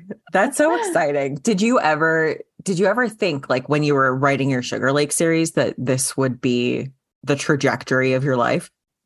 It's a little bit, only because I believe in picturing your dream life and really visualizing it and then just going for it. That's how I've always been. So I've always visualized getting to this point. I don't know that I visualize it happening as quickly as it has. And I think even as much as you visualize it and you think about it, even if you kind of are like, yeah, I'm going to make this happen, it's still kind of stunning when it really does happen. Yeah, I can imagine. I love that, though. It does seem, I suppose for you, it might be different, but it seems to me like it happened rather quickly. Like all of a sudden it just really escalated, like it ramped up fast. Yeah. I've only been published for a little under 2.5 years. So it's been extremely quick. That's awesome though. Was it Hooked that like really catapulted? Oh, yeah, absolutely. Yeah. Beneath the Stars, which is my first book ever, my debut book, that was the first book to go viral on TikTok from me. Like one of my TikToks went viral, and it was the first book that made me hit the top 20 on Amazon and kind of took off. But as far as genuine, just books blowing up on their own, not from a viral thing, Hooked is the one. Hooked is it. No. Love that. Yeah. So speaking of Sugar Lake, we went from like contemporary romance with some like dark and difficult themes to you have like a standalone that you did with Sabar Miller, and then we get the Never After series. So what was that progression like for you? How did you go from contemporary romance to dark romance? I've always said that I'm not going to box myself into any particular type of subgenre or category, because my writing process, I call it method writing. It's very much the characters drop in my head and start screaming, and then until I put them on paper. I don't pre-plot books. I don't pre-plan. I write what the characters tell me to write. You're a pantser, as they say. I am absolutely a pantser. Yeah. So because of that, it scares me to box myself into a subgenre because of that, because I don't want to be known for just one type of thing. So the progression felt very natural for me internally as far as my process and everything with the writing aspect goes, because it was just a different character and all of my characters feel extremely different. And, it's kind of nice to challenge yourself and push yourself and spread your wings as a writer into the different subgenres and play around in the different sandboxes. The scariest part for me were my readers who read Sugar Lake going to follow and read darker romance? Which, some of them probably didn't, and that's fine, but they can read any other contemporary romances I write in the future. Right. And it was just something I really felt like, the character was screaming at me. Actually, when I was on a deadline for Beneath the Hood is when Hooked dropped in my head. And I was like, I cannot write Beneath the Hood until I get this man on paper. So I had to stop and write the prologue and the first few chapters of Hooked. So it's, I'm just the vessel, I guess. The muses, they talk to me. I'm like, all right, I got 1,000 voices in my head. I'll just write whatever they tell me. I feel like to I don't want to say like normal people, but like to people who don't write, that might sound ridiculous. But like I also write, and so I'm just like, yeah, that totally makes sense to me. Good, right? All of these voices in my head, they're just like running around. Yeah, it's totally fine. They talk to me however they want. Yeah. I did want to know, though, I know you have like a young-ish child. So did these like fractured fairy tales, as you call them, come from rewatching all of these Disney movies with your child? No, well, kind of. I think she was like 2 at the time. She's 4 now. So I think she was maybe just under 2. And she was watching some YouTube video of like someone who had home recorded a Disney live show at Disney World.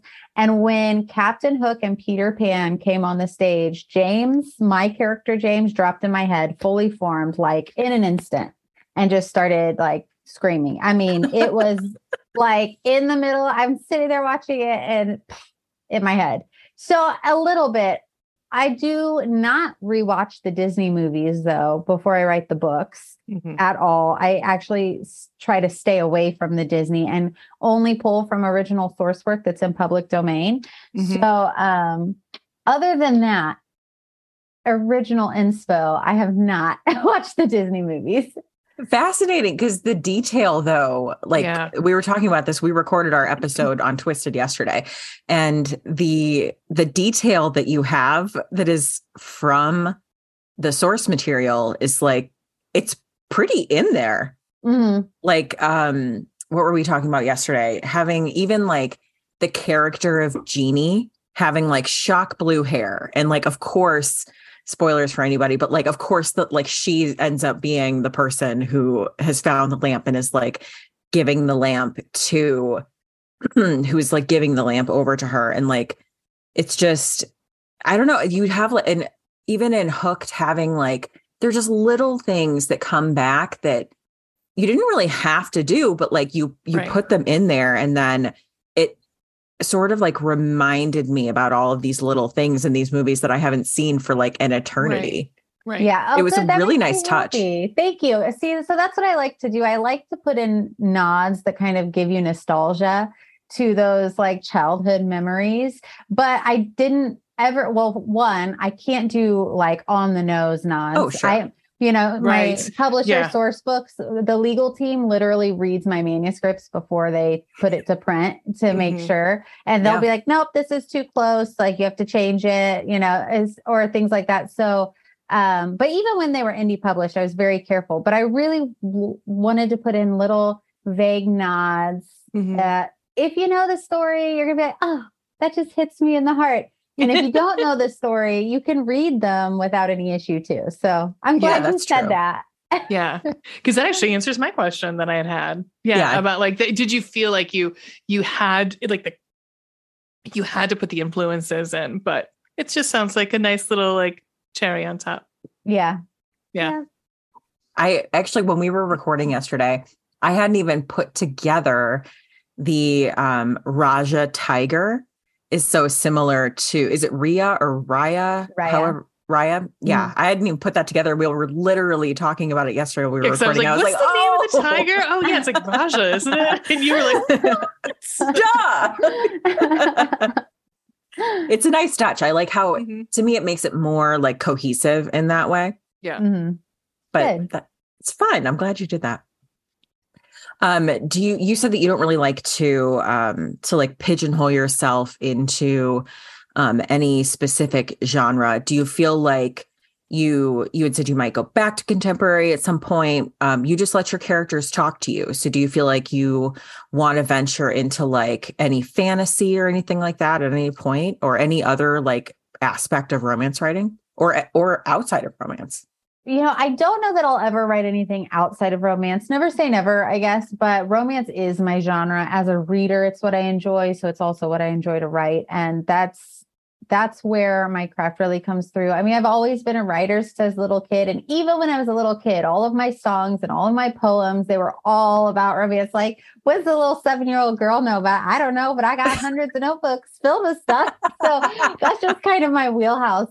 But, also as a reader, I love fantasy. I love paranormal. I love all of that. And so who's to say, because I will write literally whatever drops into my head. And if the story's there and it's kind of nudging me saying that it needs to be told, I'm going to put it on paper.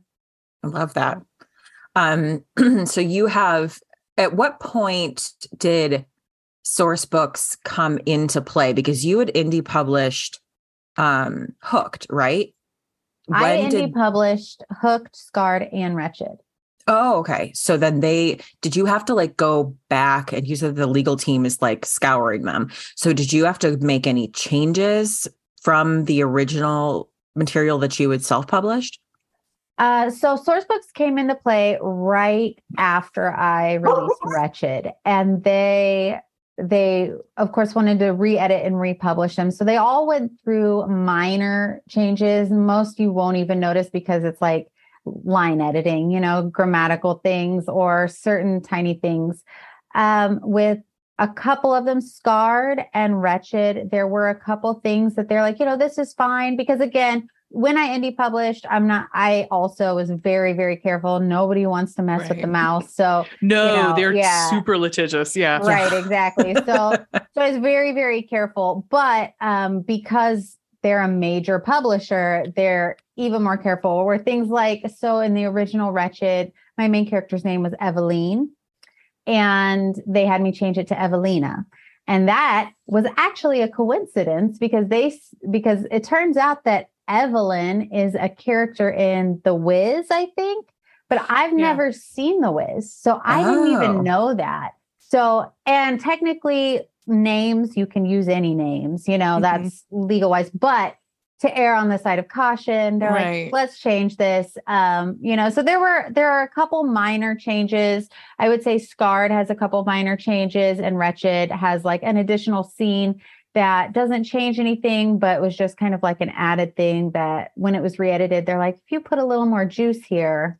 So we made little tweaks like that. Nothing that changes the overall story flow. If you've read the indies and haven't read the Bloom editions, you're not missing anything. It's the same story. But other than little tweaks, no, it's like I was very careful when I wrote it. So it was a pretty seamless transition. Yeah, that's good. You've talked on TikTok a little bit about how you've always had good editing in your books. Like I'm saying that you haven't necessarily said that part on your TikTok, but you've always, as a person who has read like, I don't know, 6 or 7 of your books now, you've always, in my opinion, had good editing. It's something that seems like you invested in from the very start. But you have on your TikTok talked about editing being one of the benefits of having a trad publisher. I was wondering if you could talk a little bit more about that. Like, how has it differed from when you have only self-published?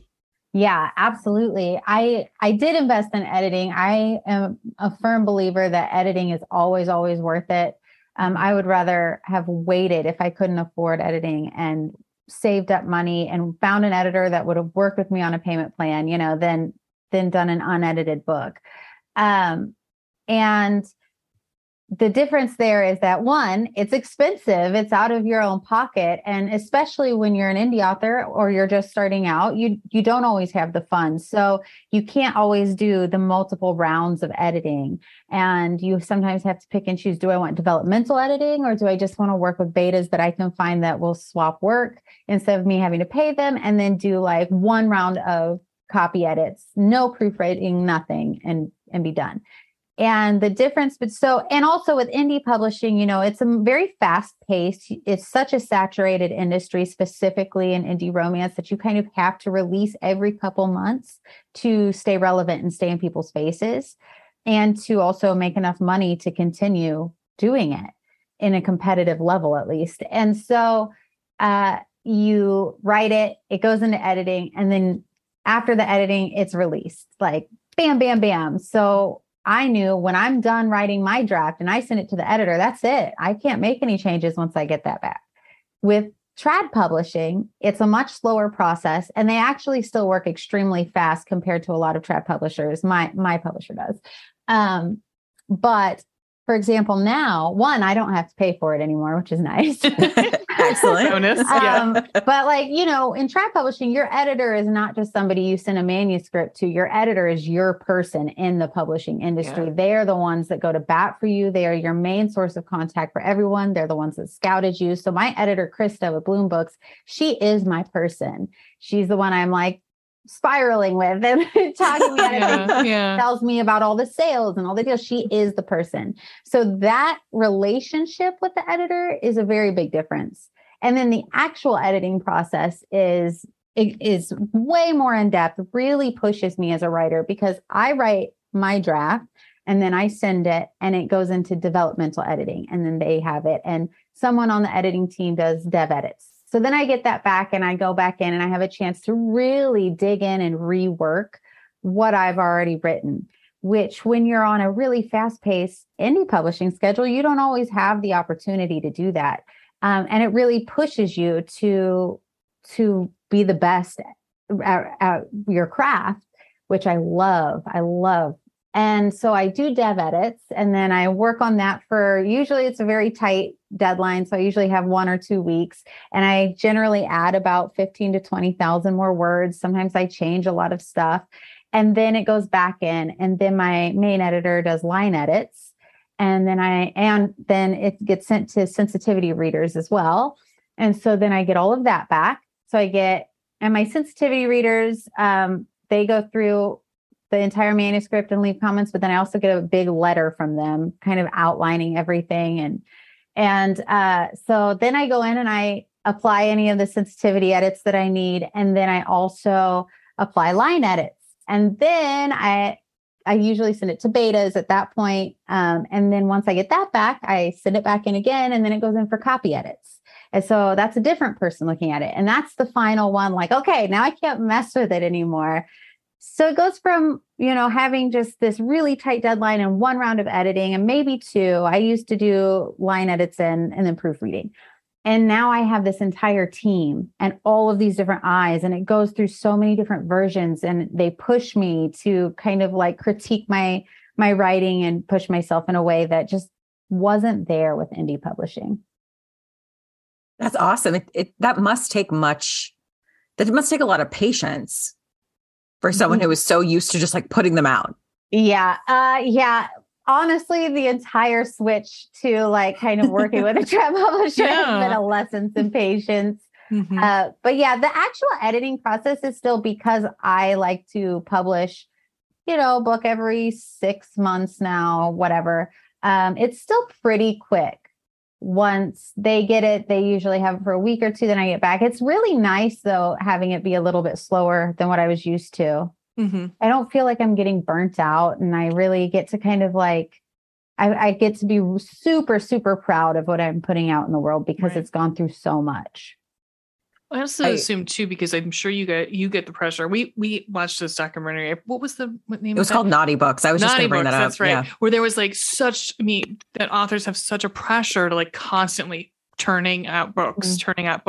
So I can see that going with the trad publisher, it's like it does slow that down, and you're able to sit with it a little bit more and being like, and make your fans want it a little bit more before it's coming out, which I think is if we could all just calm down a little bit. Let's give these ladies and gentlemen a little bit of a breather. Okay. There's plenty of books out there. You just all calm down. Yeah. I would rather, there are definitely authors that, they only publish like once a year, and I'm like waiting for it. I'm like, dear Mariana Zapata, when are you coming out with another one? I think like the last time was something like a 14 or 15 month like gap between the two.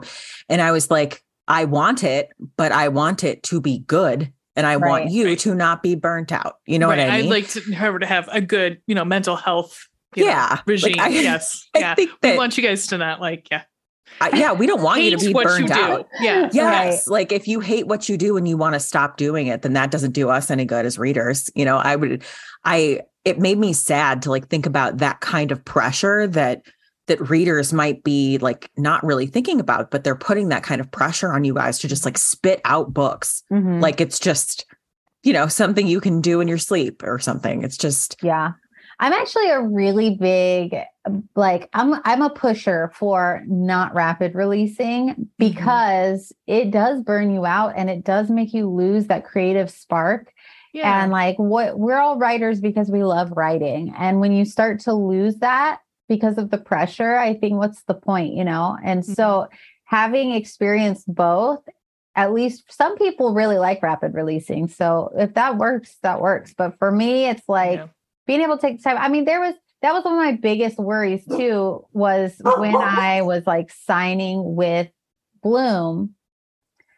I was worried because I was like, I'm not going to release a book for 10 months. I didn't release a book for 10 months, which is a lifetime for an indie romance author. And luckily I had a built-in fan base already. So it wasn't as scary as it could have been, but it was really kind of nice. Yeah. To have that like in between time. Yeah. Breathing room. Yeah, exactly. Yeah. What did you do with that time? I imagine you were still writing. I was writing. Yeah. Well, this is the other difference actually is I would be in when I was straight up indie, I was writing a book, releasing it. And now I'm books ahead. Right. So I'm actually today is the last day of my line edits getting sent back for Crossed. I'm done writing it. It's about to go to print like next month. So, but that comes out August 1st, so it's like, I'm so far ahead compared to what I used to be. So I'm still writing. I'm just not like, feeling like I'm going to die from this. Okay. Sounds like a fair trade, Yeah. I'll still happy do it for to that. myself. Yes. I'll still do it to myself. I'll wait until like the week before it's due to my editor and be like, okay, now I can write.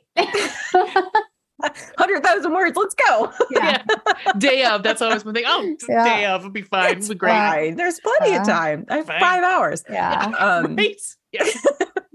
So you've already wrapped Crossed.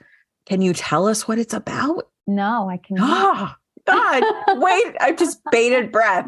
I was trying to figure it out. There are hints in Twisted for it. I know. I'm going to have to go back and like look through them because I was looking for like any instance of the word crossed and they're in there, but I was like, I don't know. Like the possibilities are just endless. In terms of like fairy tales from children, like I'll say that the title to the next book is in every single one of my books. I've done that since the very beginning in Beneath the Stars. And so like Beneath the Surface has the title Hooked in it even. And, but they're in the Never After series. There are always hints beyond the title throughout the book. The next story is going to be, and I lot of theories going around, very strong theories. And I will say I have seen some that are exact. And I have seen some that are so far from exact.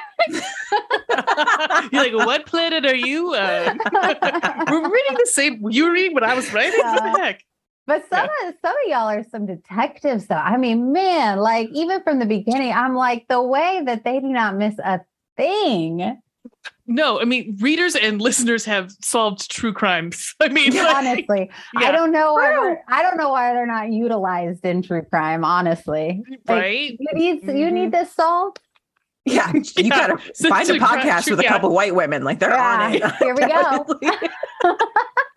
They got nothing better to do. They're like, you know what? Why don't we just go solve a 20-year-old case? Cool. Let's do that on a nice Tuesday afternoon. Cold case. Just chill it out. That is some Taylor Swift level shit right there that you're like putting in little Easter eggs in different series. I love that. That's amazing. Yeah, I love doing it. It's fun. Way to like hook in your evil fan genius, base, and I love it a little bit. Oh, amazing! That's like what is like that? The square with like all the different states or whatever on it, where it's like chaotic evil, chaotic neutral. Yeah, where the fuck that is. It's a little chaotic evil, but not. It's like good kinds of evil. I don't know. I'm fine with it, and I'm very excited about it, to be honest.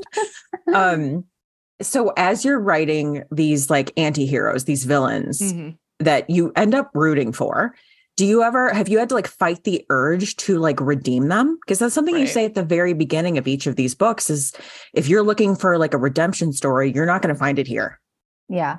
No, actually it's never been an issue. Again, I think that has a lot to do with my style of writing because I don't pre-plot my books. And also the reason I write in first person present, because it's like, as I'm sitting down and writing, the character's head that I'm in is making me feel the emotion. They're basically showing it to me like a movie. I'm a very visual person. So it shows to me like a movie, and then I put it on the page and I kind of let it form naturally.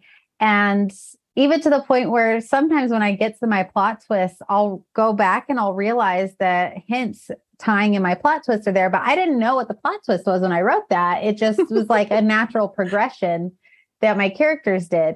And so their arc is set. I do character profiles before I start writing. They're actually in the back of the paperbacks. And so I do have an overall idea of what their character arc is going to be.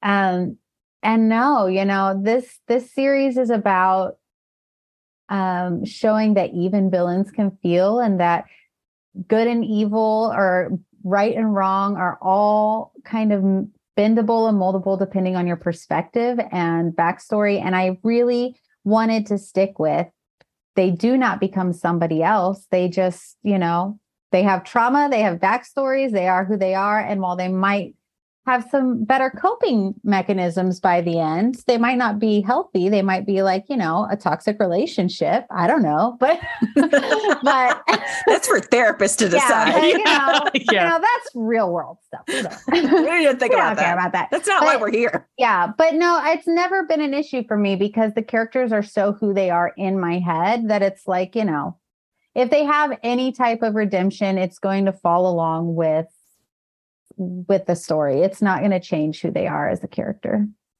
We were talking about that yesterday, how like Julian has, I don't want to say he's redeemed, because he's like not, but he's definitely like an improved version of himself by the time the book ends. And I was like, he's kind of like the lowest key of redeemed, but he's still killing people. Well, right. Yeah. So that's exactly it. Like, they have redemption arcs in the sense where they work on themselves and their own traumas and how they deal with things. But like, they're not going to all of a sudden ever in this series be like, I'm never going to do that again. And I really regret everything I've done.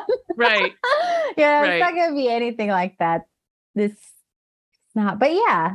Totally redeemed. They all have their reasons. It's fine. Exactly. That's something we were talking about yesterday too. They all have reasons. Like, they all have backstories. It's not just like some literal sociopath like on the pages of this book running around. Right. And we said there's a reason why he kills the people he kills. So it's like Dexter, he kills serial killer, kills killers. So there you go. Yeah, no, it works. And sometimes it's really satisfying. Like sometimes it just is. Mm-hmm. Yeah. I said that really too excited. Hold that back. I was like, a word? I'm like, hold up. No, I never thought that before. Listen, again, that's something for therapists to work out. Yeah. That's not why we're here today. And it's not totally sponsored by Talkspace, so I don't know. Nope, we have no sponsorship from therapists other than maybe my own. So we've talked about your writing process and how these characters come into your head. You look like you're in an office right now. Like, is this your setup? Like, is this where do you need to have certain music playing? I know you do playlists sometimes. Like, when you sit down to write, how do you do it? Well, with the 4-year-old, with the child, it can be a little difficult. It's a lot easier now. When I first started writing, my husband worked full time as an engineer. And now, because my books do so well, he quit his job and now he technically works for me on paper. And so that's really helpful because he's home all the time too. Yeah. So yeah, this is my office. You can't see, I have my desktop, which is where I'm sitting right now. But what I really do is I wake up early in the morning, before my daughter, ideally, although not always. And then I have my laptop over on the other side of this room that you can't see, and an under the desk treadmill. I have ADHD, so it really helps me to do multiple things at once. Otherwise, like my mind scatters. So I actually get my word count in every morning while I walk about 6 to 7 miles. And I do listen to music while I do that. My playlists actually form from the music I listen to. If there's a certain scene or song that's really resonating with the character, I generally listen to it on repeat while I'm writing.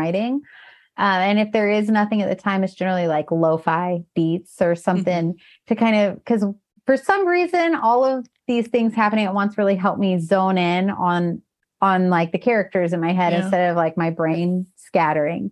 So I do that every morning. That is where I work the best. But if I'm really on my deadline, I will be writing whenever I can fit it in. I take my laptop with me.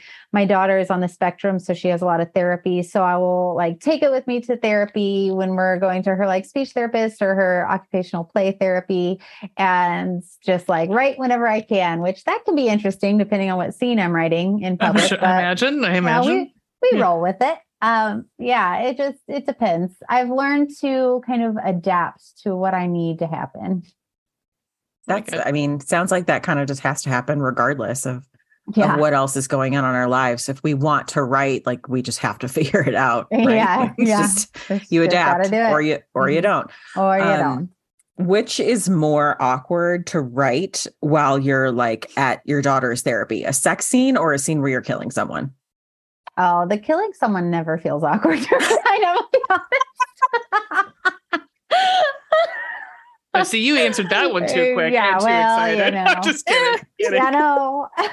The spicy scenes, they can be awkward to write in public. I don't even know if it's because it's a spicy scene, although it can be because it's like, I'm at her therapy, so there are like kids running around. So sometimes I can't do it there. I'm just like, I gotta like not do this right now and wait. So it would definitely be, if I had to pick between the two, spicy scenes are more awkward. I think that tracks. Yeah, that makes sense to me. Yeah. We talked about your playlist. I personally love a playlist. I'm like a sucker for that. When I open a book and there is a playlist in it, I'm like, yes. Yes, please. Like all the time. I love having a playlist in a book. I like seeing what authors were thinking about and like maybe what songs were inspiring them while they were writing. Mm-hmm. And I also, on a personal note, the more I talk to people who have ADHD, the more I wonder if I also have ADHD. Mm-hmm. Maybe no one has ever figured it out. Because a lot of those things, like I do that too. Yeah. I actually didn't get diagnosed until my daughter started showing symptoms of autism. And so my husband and I started researching and talking to people. And then both of us, you learn a lot about yourself when you're researching that stuff. So, if you feel like you do, if anybody listening feels like they might, there's nothing wrong with it. No. I think for women in particular, I think that I think are often kind of just like overlooked when we're talking about like our mental health or like something that feels weird for us, or like I was a good student for the vast majority of the time. So people are like, oh, you don't have ADHD, you're a good student. And I'm like, I don't know that that's it, but okay. Right. Yeah. Right. For example, my ADHD allows me to procrastinate until the very last second. And then I'm like, oh, we got this. This is no problem. Yep. That's like, I feel like that's a very common thing with people who have ADHD. Oh, yeah. Like I have a week to do this. No, it'll be done night of. Yep. Yeah. Every paper I've ever written for any class night before. Mm-hmm. and it could possibly go back to what you said, Veronica. It could possibly be because most of the time in general, girls do well in school more than boys. So they focus on boys because they're like, well, he's obviously not doing well, so he must have, and they must look at it that way. And, actually, it's actually statistically proven with autism too, that girls don't get diagnosed as frequently as boys. And it's because girls mask better. The majority of the time when they're younger, they're able to emulate neurotypical behaviors, and they present so differently that it's a lot easier to see things in boys than it is girls. Interesting. Yeah. Makes sense. It does make sense, actually. It makes a lot of sense. Yeah. I think so too. Right. I'm going to have to have some talks with my mom, I think. She's a wonderful person. Truly, she's wonderful. She will never listen to this podcast, and that is totally fine. She doesn't, and we are very happy that our parents, neither of our mothers do. And we say things that I'm like, there are some things maybe we don't need to talk about with our moms. Use that word today. No. or ever, literally ever. Yeah. You said that romance is your genre. That's what you like to read. It's what you like to write. Who is your ultimate romance hero? See, this is a very difficult question for me. It really is because I don't know that I can pick one. I will say, just on the whole, I don't even know that I consider it romance, but I have always been just completely obsessed with Shakespeare in general. I own every Shakespeare work ever written in multiple formats. I have books from the 1800s that my grandma preserved for me. Like, I am a fanatic. And so That's awesome. And so if I was going to pick any type of writer that does write love stories, I don't know that I'd consider him romance. That would be it. Also, I just love that. And then I'm always a sucker for classics. So I own everything Jane Austen has ever written, things like that. But I can't narrow it down to one because I'm a huge mood reader too. And so the stories I resonate with change depending on what mood I'm in. Right. I think that's totally fair. Also, as I was reading Scarred, I was like, there are Macbeth references in here. Yeah. Actually, I pulled really, really heavily from Hamlet too for Scarred. Like Ophelia, Claudius. Yep. Spoiler alert, and Ophelia drowns in the end. All of that straight from Hamlet. Yeah. So good. I get it. Do you have a favorite hero that you've written? I get asked this question literally all the time. And I just wanted to go on the record and say that this is an unfair question. It's like asking a parent to pick their favorite child publicly on record. I find it very unfair. I will never publicly say that I have a favorite character I've written. I will say that generally whoever I'm writing at the moment is my in the moment favorite, just because I'm in their head.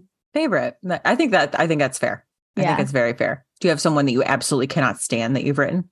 Main character, no. But I will say, like, a lot of my characters do things that I wouldn't personally do, and so a lot of their actions make me not stand them for a little bit, but like I'm sure my readers can all relate to that with my characters anyway.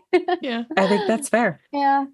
Would you say that Shakespeare, we talked about like your, favorite heroes. You can't possibly pick one. Do you have like a favorite romance novel?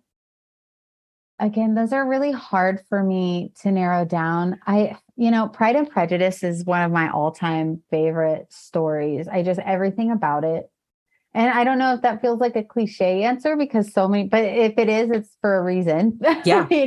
I just love it.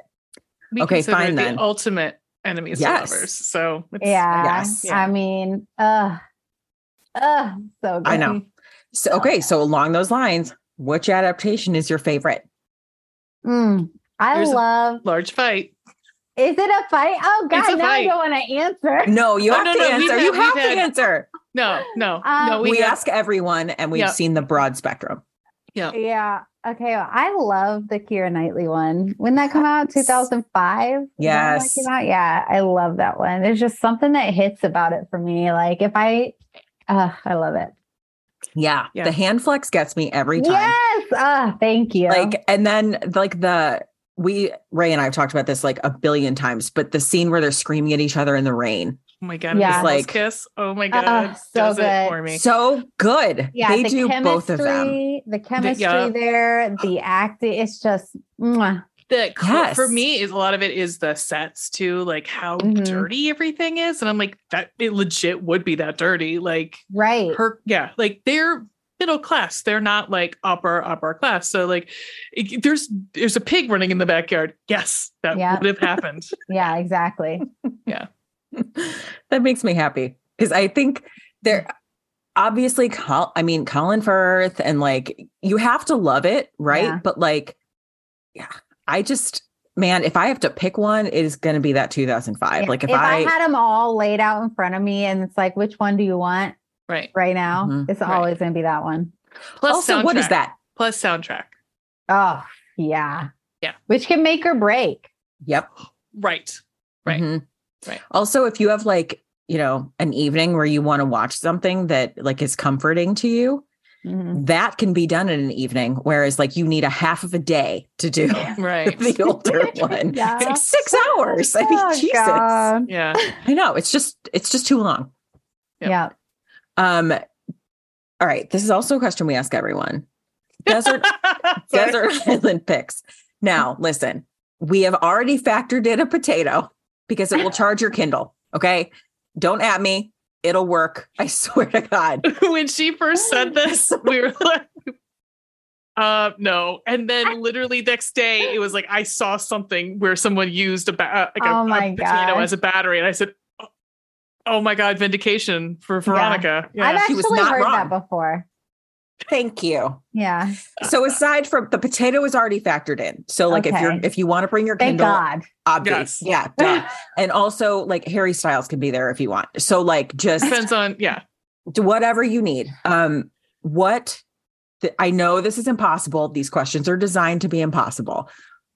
What are your desert island picks? If you had to pick like 3 things that you were going to take to a desert island and you were going to be alone for like a significant period of time, what would those things be? Okay, but I have a clarifying question for this. Okay. Because you said Harry Styles can be there. So am I allowed to pick people? Mm-hmm. Yeah, why not? Okay, so then I pick my husband because he is very, very handy. And literally, if we're stuck on a desert island, I need him there to make sure I survive. You said he is an engineer. So yeah, that's a good pick. Yes. Yeah, he's an engineer. And like, I'm telling you, something breaks in our house, anything breaks, he can fix it. He's an electrical engineer. But he's also just very handy. Like he can fix anything. So he's building you a boat. I love him. If he listens to this, I love him dearly for his personality, not just what he can do. But we're very grateful for those things that he can do. But also, the reason he's on the list for the desert islands is, because as much as we love Harry Styles, I'm not imagining he's like, building a boat for me. He's not. No. He's probably not building a boat. Right. Exactly. No. Right. The potato's there to charge the Kindle, but my thing is a Kindle you only have the books on the Kindle because you don't have internet. True. You know what I mean? So like, what good does that do? So I almost. I almost would take a laptop so I could write stories that I could then go back and like constantly find new worlds to go into since I wouldn't have the internet to read them. But the potato's there to charge it. Exactly. Yep. See, I'm telling you, it is so versatile. Right. And then the third thing, this is difficult. This is hard. I've thought about this. I got to the third thing, I guess, would be maybe something simple like, well, I don't know, because I'm trying to think. See, now I overthink these things. No, it's going to be a 3-hour long podcast because I'm going to be sitting here trying to decide the third item.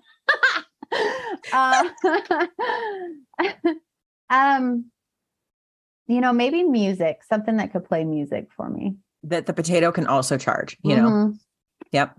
Mm-hmm. I wouldn't subject my daughter to being stranded on a desert island, so I'm not going to bring her along because she could be raised by her uncle or there something. You go. Exactly. There you go. Exactly. I don't think any kid wants to be trapped on a desert island. Whereas as a parent, I'm like, I could be trapped on a desert island. Right. I'm the introverted me is like, it doesn't sound bad. Yeah, exactly. No sounds neighbors, pretty good, honestly. Yeah. How do I get water? Otherwise, I'm fine. Really. But your engineer husband is there. He's going to figure that out, right? He's going to have a filtration system. That's why he's it's going to be great. Exactly. Right. He's going to figure out how to desalinate water and you're going to be fine. Yeah. He's going to Swiss Family Robinson it all up. Oh yeah. You're going to have a sweet tree house. Oh, that tree house is going to be amazing. I know. Incredible. So jealous. Truly. All right. So you've finished Crossed. It's in its line edits now. It'll be out in August. What are you working on? Well, right now I am still kind of in Crossed because it's just the last little stages. And I really force myself to not start anything else until I'm out of that character's head because it'll just get too muddled. So I generally take a couple weeks after copy edits are done and I'm like done with the characters. And maybe I write like a little, just like throwaway stuff, short novellas, something to just kind of cleanse the palate. I binge read, and then I'll start working on book 6 in the Never After series. Oh, so I didn't know if there was going to be another one in this series or if it was it. It was signed for 6. So, all right. So then I'll work on 6. Do you know what, you don't have to tell us what, but do you know what that 6th book is going to be about? I do. Awesome. That's so exciting. It is. I truly don't. I'm just like in my mind, I'm thinking like, what could it be? I'm not asking you to tell me, I swear. That's super exciting. Yeah. Yeah, I think so. I'm excited for it. I'm ready. My character starts screaming at me when I'm like writing the climax of the other book, and then they'll start. So I'm ready. I'm ready to start writing them. That's awesome. Yeah. How long will it take you to, like, these days, how long are you spending on writing that first draft of the book? I write very quickly. So generally it takes me about a month, and if I really take my time, like I can do it in a month if I'm on a deadline and need it. If I really take my time, which is what I'm attempting to do with this one, then I can do it. I'll probably take me 2 months to do the first draft. Then I'll take a couple weeks off, go back in and read it and kind of tweak before I send it. But it doesn't take me too long. The first 20,000 words take the longest. I do the character profiles, and then it takes me a while to really get in the zone and like feel out their voices. And after that, it's smooth sailing. Knock on wood. Do you have that, like at the very beginning? What is that called? It's like the fear of the blank page or whatever. And then like once you get some words down, it starts flowing better.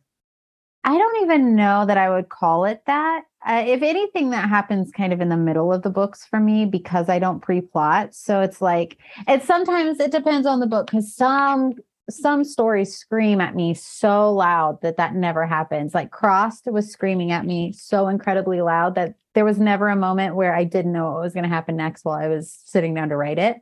I just like, it was effortless almost.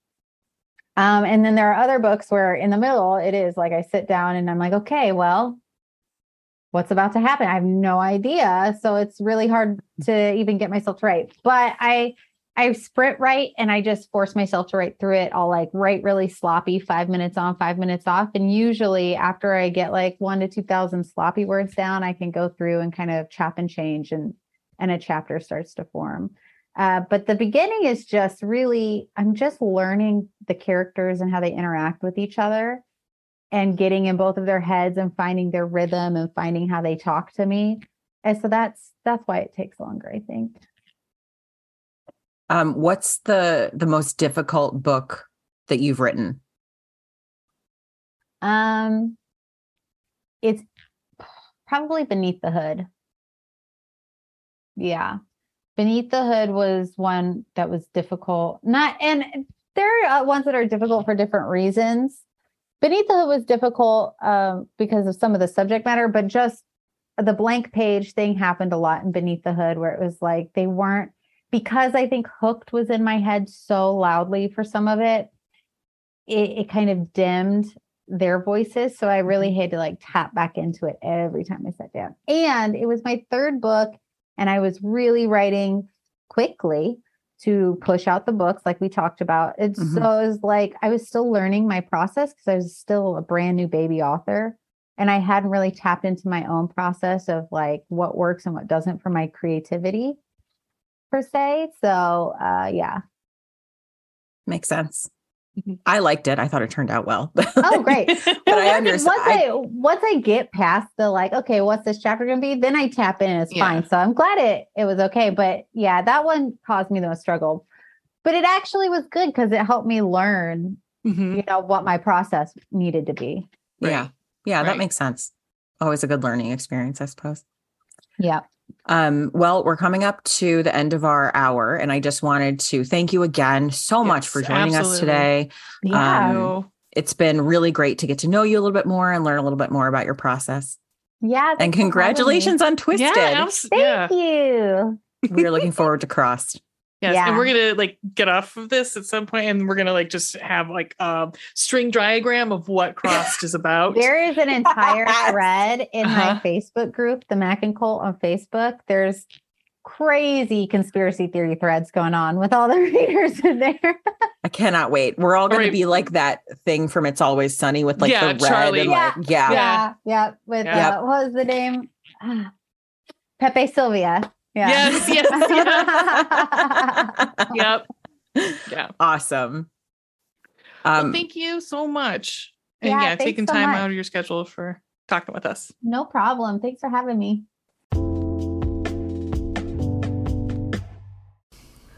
And we're back. We're back, bitches. So now we do some ratings, and then we do some stunt casting. Would you like to tell our audience how we do ratings on the show? I would be jazzed about it. Now, Nice. we do not do the star system on this show. Or barf. Or bars. What we do instead is eggplants and hearts. Eggplants is how hot was this book? How sexy was it? Do you need one of your Adam and Eve personal friends in order to get through it? And Some coat, some throat coat. Uh-huh. some deep throat coat. And 1 is like, you know, maybe some kissing, and 5 would be like full blown erotica. And then hearts. How romantical was this book? Did it burn the cockles of your heart? Did you have heartburn all the way down to your vagina? Yep. Anywho, that's our rating system. Ray, would you like to start us off? Sure. We're starting with With hearts, whatever you or- want. We own the show. We do. I'll start with hearts. Okay. I'm gonna go 2.5. Okay, I also said like 2.5, 3. Yeah. Any Yeah. explanation of any kind, or you just want to say Very that? late. Yeah. Very late in the book. Yeah. But again, you know, love the bad boy who only falls for one lady. And yes, we get a GG, but not really. I mean, yes and no. I mean, that one's a toss up of whether it's a true GG or not.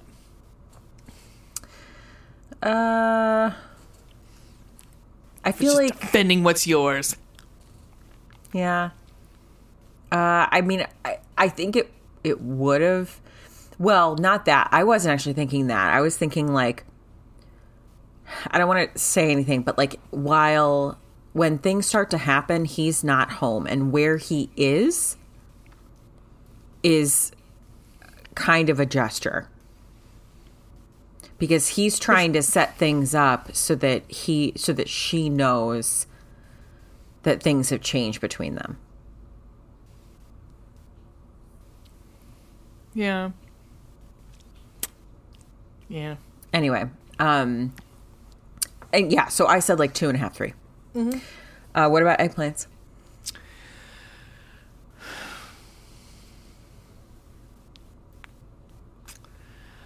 I am gonna say 3. Yeah, I said it mostly like for the dirty talk. yeah. Oh my god, the dirty cock was hot as hell. Yeah, I said like a firm 3. Yeah, It's hot, but it's also it's a hard not- 3. It's a hard 3.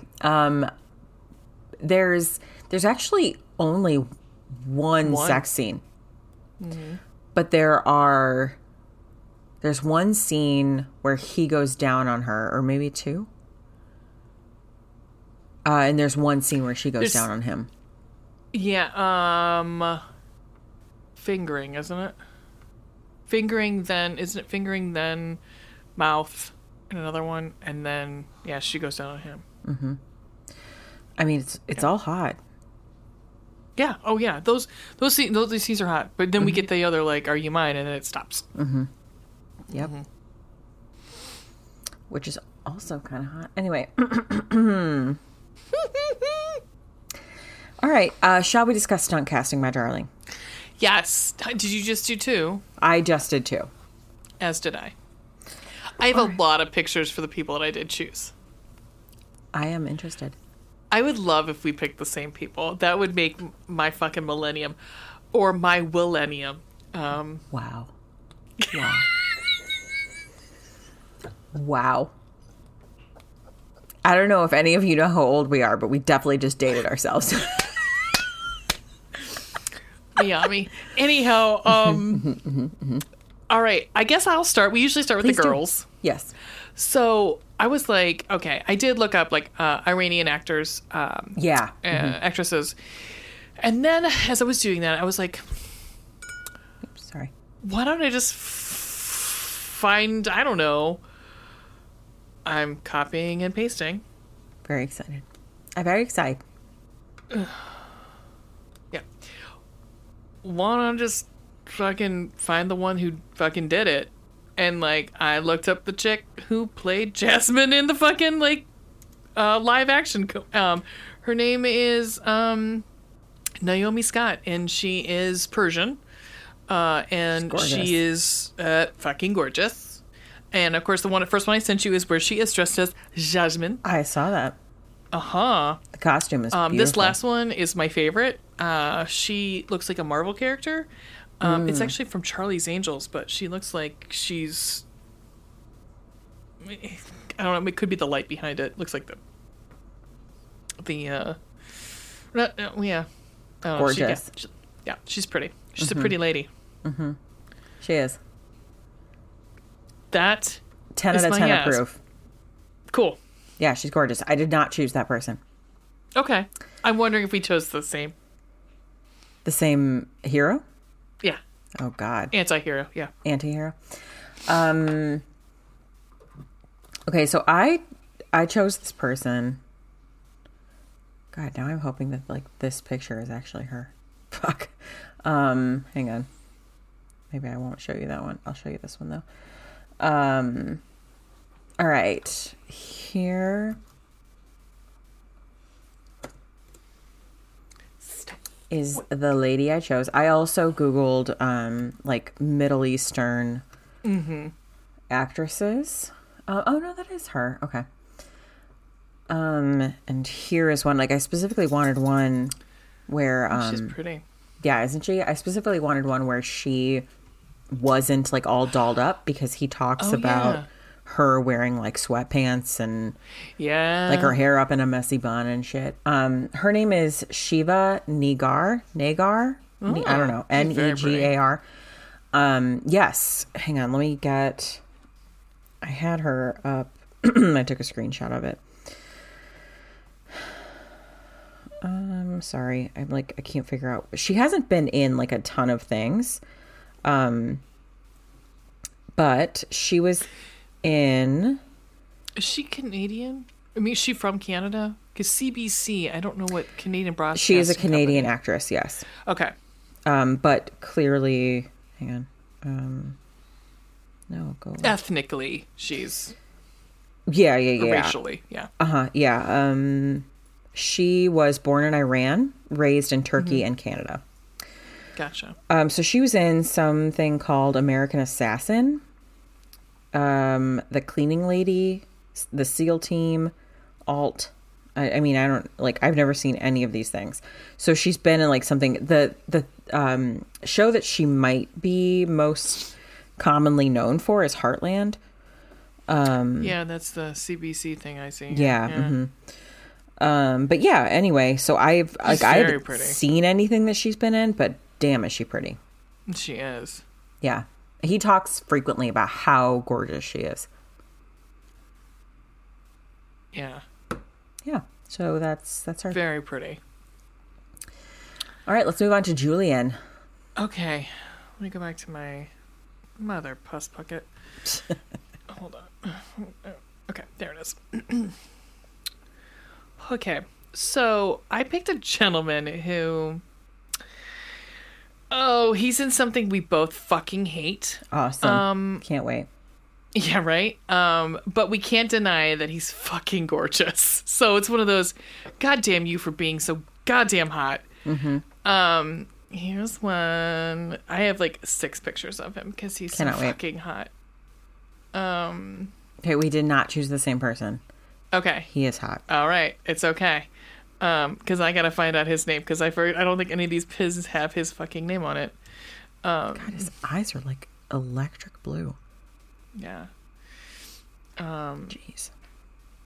I mean, okay, so that's not his name either, motherfucker. Give me one more second. I'm pulling up. I wanted one with glasses. I needed one with glasses. Because he wears glasses at some point.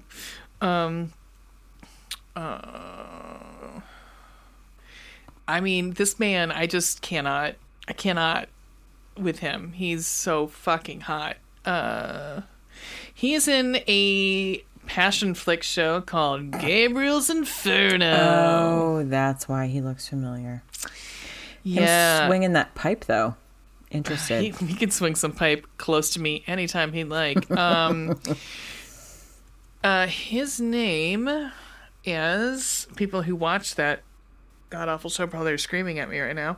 I'm sorry, guys. We don't like it just because we don't like the teacher-student Yeah, thing. I'm not a fan creepy. of the professor-student thing. No, it's real. No, it's When creepy. you work at a school, it's gross. Giulio Berrucci. Berruti. Berruti.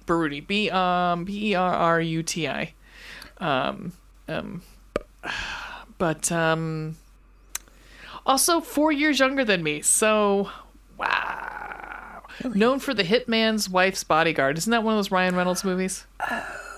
Oh. I mean, he plays a yacht guard, so I mean, blink and you miss him. Yeah. In a lot of Italian movies. Shocker. Shocking. I'm looking to see anything else that's this gentleman. Again, besides he was in the Lizzie McGuire movie.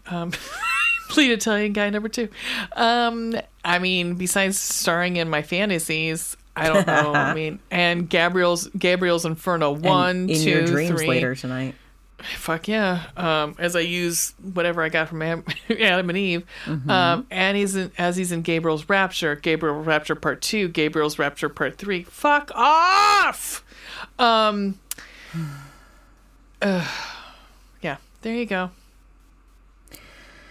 Hot. Oh, he's easy on the ojos. Yeah. Yeah. And I like that he had like scruff because she says it a couple times that he's got a lot, he's got the shadow coming in. Feeling it. Yep. Hell to the yes. The gentleman I chose, also in something that we're not huge fans of. Twilight. No. But hot as hell. So, like, what are you going to do?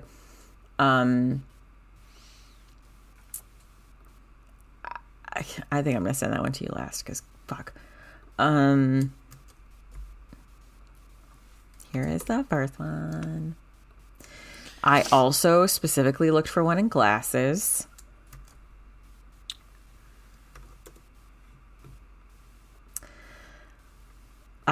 This is, the last one is my favorite because you probably understand why, is Justin Baldoni, who is getting a lot of attention right now because he was just cast as Ryle in this, in It Ends With Us. Oh, we've talked about him. Yeah. Yes. He's hot as hell.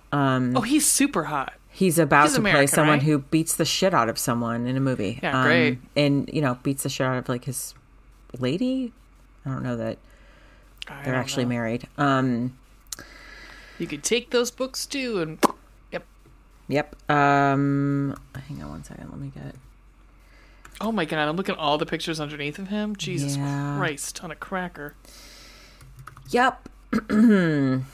I almost went with someone who was not Italian at first. I almost went with Raul Colli. Okay. And then I was like, no. We just got to hold him for... We'll hold on to him. Yeah.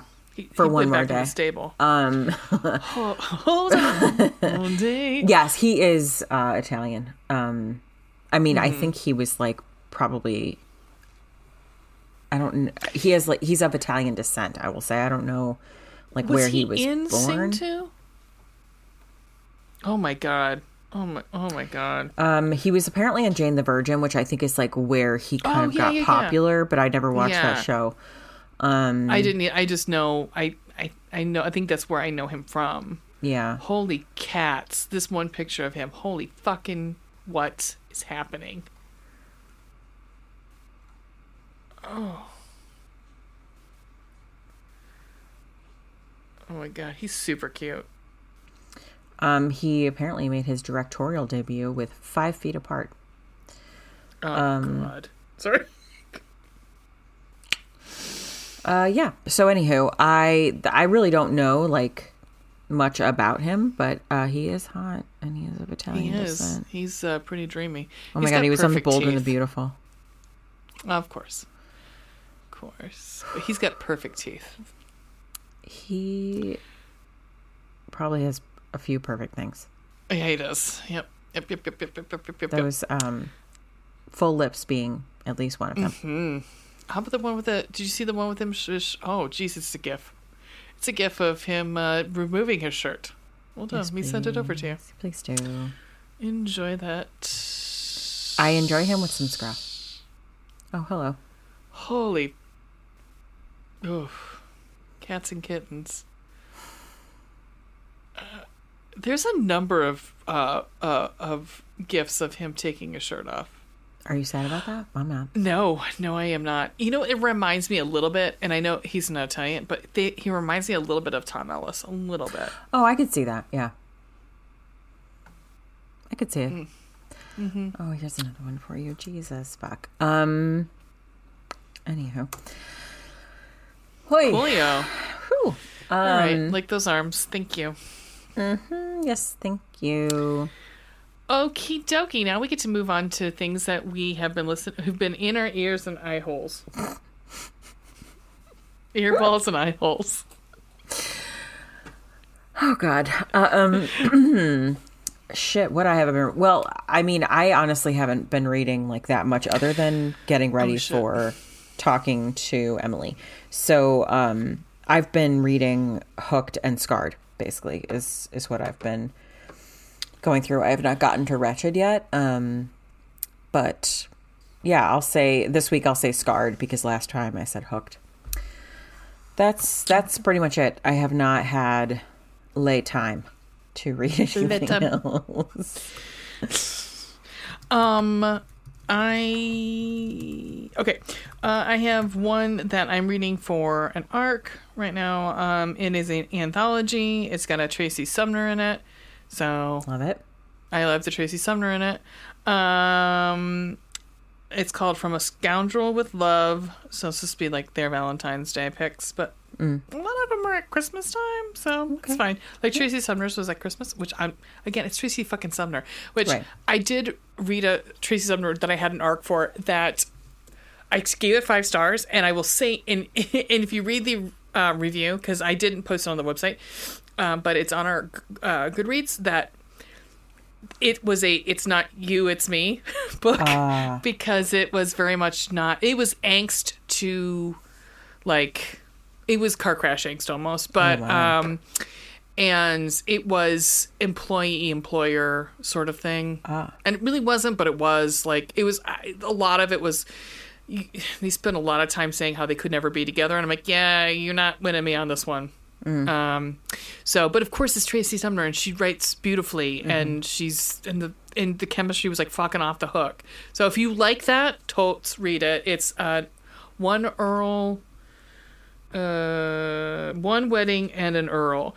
But the other one of Tracy's I'm reading right now is The Scandalous Vixen, and it is a second chance, enemies to lovers, marriage of convenience, or at least fake engagement. So, all right, yeah, guys, if you've not had jumped on the Tracy Sumner train, do it. She's fantastic.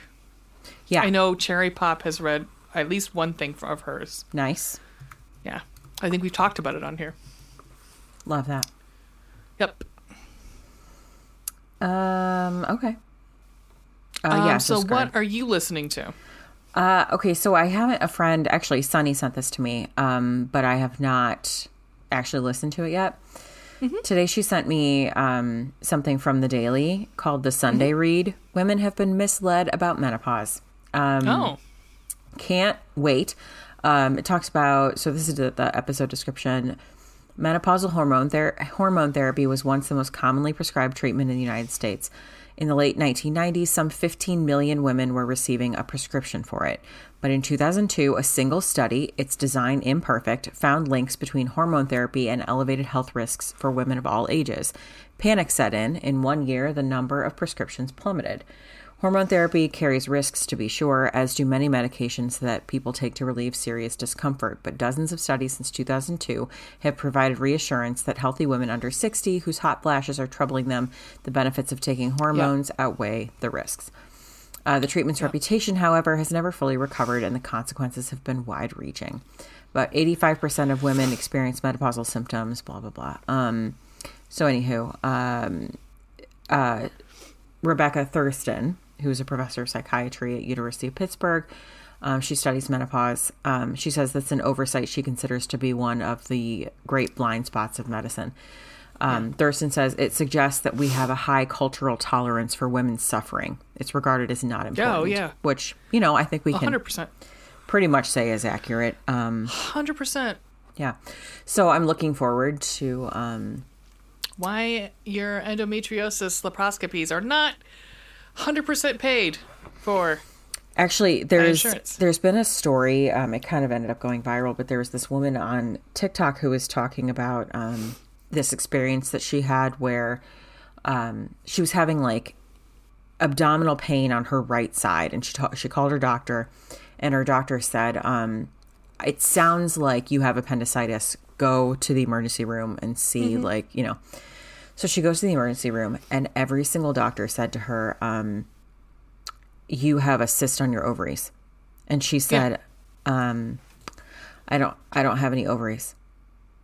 They Could took be the them uterus, out. though. She had a hysterectomy, a full hysterectomy. She doesn't have a uterus. Okay. She does not have ovaries.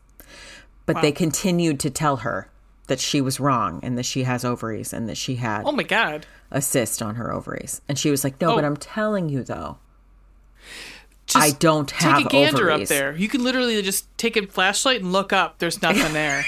Just take a flashlight. No room at the inn because there's no fucking inn. So they sent her home.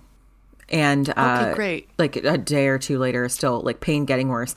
She goes back Her to appendix burst. it did not end up like she eventually somehow managed to convince them, or like maybe someone called her doctor and like somehow they managed to figure this out. Maybe her OB stepped in and they ended up doing surgery because like she did have like a tumor, but it wasn't on her ovary. It was just like in there. Free floating. Yeah. And she, but while they were in there, they were like, oh yeah, you do have appendicitis.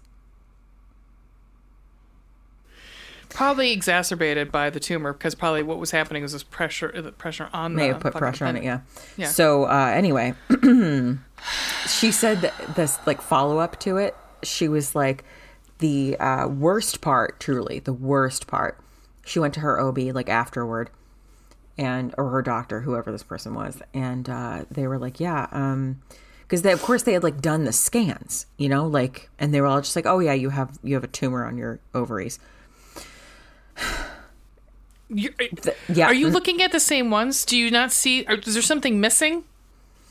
Are you playing Where's Waldo down there? Because there ain't no Waldo. Actually. So her doctor goes, the thing is, like, where your tumor was, that's not where ovaries are in a woman's body. So anyway, something that I think... Did they get their fucking medical licenses from Sears? Something that I think is really important for women in particular to keep in mind, and also literally anyone going into med school, it's important to keep in mind that the vast majority of studies that medicine is based off of were done on men, and or done like against Black people's will. So right. We actually talk about that in this past episode. Yeah. Of B3. Yep. Yeah. So, just something to keep in mind that that the state of our medical care maybe just, advocate for yourself is all I'm saying, especially if you are a woman. Yep. Anywho, what are you listening to? Well, so the nice couple that we met, John, I believe his name's John Drake. He has 2 podcasts, and I listened to the one. The other one I don't. So the one is Talking into Infinity, and Ween was very excited. I think is this Dream Theater? Is that Van Halen? I think it has to do with Dream. I don't know anything about Van Halen. I was not what I grew up on. Dream Talking into Infinity is a live video podcast focusing all the things Dream Theater album Dream reviews. Theater I think it is a band though. Oh. Okay. What is this guy's name? I believe it's John Drake. I think it's his. Okay. But he has, so they've got the Talking into Infinity, which is a Dream Theater podcast. Ween was very excited. And having listened to his other podcast, which I listened to and I thought was fantastic, which was the Nerf Herder Council, which is a fucking Star Wars, and like not just Star Wars, like pop culture. Because like one of the last episodes was, that's listed on their website, was they reviewed A Christmas Story and A Christmas Story Christmas. And so I listened to it and I was very jealous because they already have, well, not they already, he's been doing this for like 10 years or something. Like, in fact, somebody came up to him and like knew him, like came up and was like, hey, like recognized him as a podcaster. Aww. So yeah. So I would say I've been listening to the Nerf Herder Council. I would totally recommend, I would recommend both, but the obviously the one was closer to what I'm into and my jam. Ween might be able to speak more about the other one. All right. But I recommend he's very knowledgeable about podcasting in general. The format of Nerf Herder Council is pretty cool. But yeah. Awesome. Yeah. All righty. Well, darling, where can people find us? Should we talk about what's coming up next or no? Yeah, we should talk about what's coming up next. However, you and I should probably decide what's coming next then. Oh, that's probably true. Yep, we should probably do that. So, put a pin in that. We'll come back to that at a later date. Okay. So people can find us. We have a website. It's chicklitbookclubpodcast.com. Our merch site is chicklitbookclubpodcast.threadless.com. Our Twitter is at Chicklit Podcast. Our Insta is Chicklit Book Club Podcast. Our TikTok is Chicklit Book Club. Our Pinterest is Chicklit Book Club Podcast. Our email, do you see the fucking, what's happening here? Do you see the theme? Yeah. Chicklit Book Club Podcast at gmail.com. Our YouTube is at Chicklit Book Club. Okay. Patreon. At some point, you can watch us do this fucking thing. Yeah, if you subscribe to specific levels, you can watch us literally show sex toys to and play with them. Veronica yeah, and play with them on air. Maybe not like use them, but that poor dude. Definitely get one's finger stuck in one, like a finger trap. Yep. Also, you shouldn't eat glycerin. Just to let you guys know. Did you Google it? Okay. Unless it's vegetable based, you shouldn't. And this does not tell me that it is vegetable based. Do you want to try some? Oh God, don't. Just kidding. I wouldn't do that to him. Could you imagine the poop would shoot right out? Jesus. All right. Well, we'll have what we're going to do next at some point. I mean, obviously, but we'll post it on all those social medias when we decide. We're recording earlier than we usually do, so we are not prepared. Shocking. We're going to read the novelization of Leprechaun in space. Oh, are we? Okay. We are. Fascinating. Yep. It's March, so it's going to be... we're still finishing out February. Never mind. Well, right now, yeah. But our next episode's so this one will air on February 21st. The next episode will be March 7th. So yeah, so It'll be Leprechaun in Space, the novelization. Weirdo. And then also... Yep. So check it before you wreck it. Anyhow, Wreck it. My dear, how do we end this thing? Oh, God, in the most obnoxious way possible. Yeah, if you aren't already fucking annoyed with us as it is. Bye.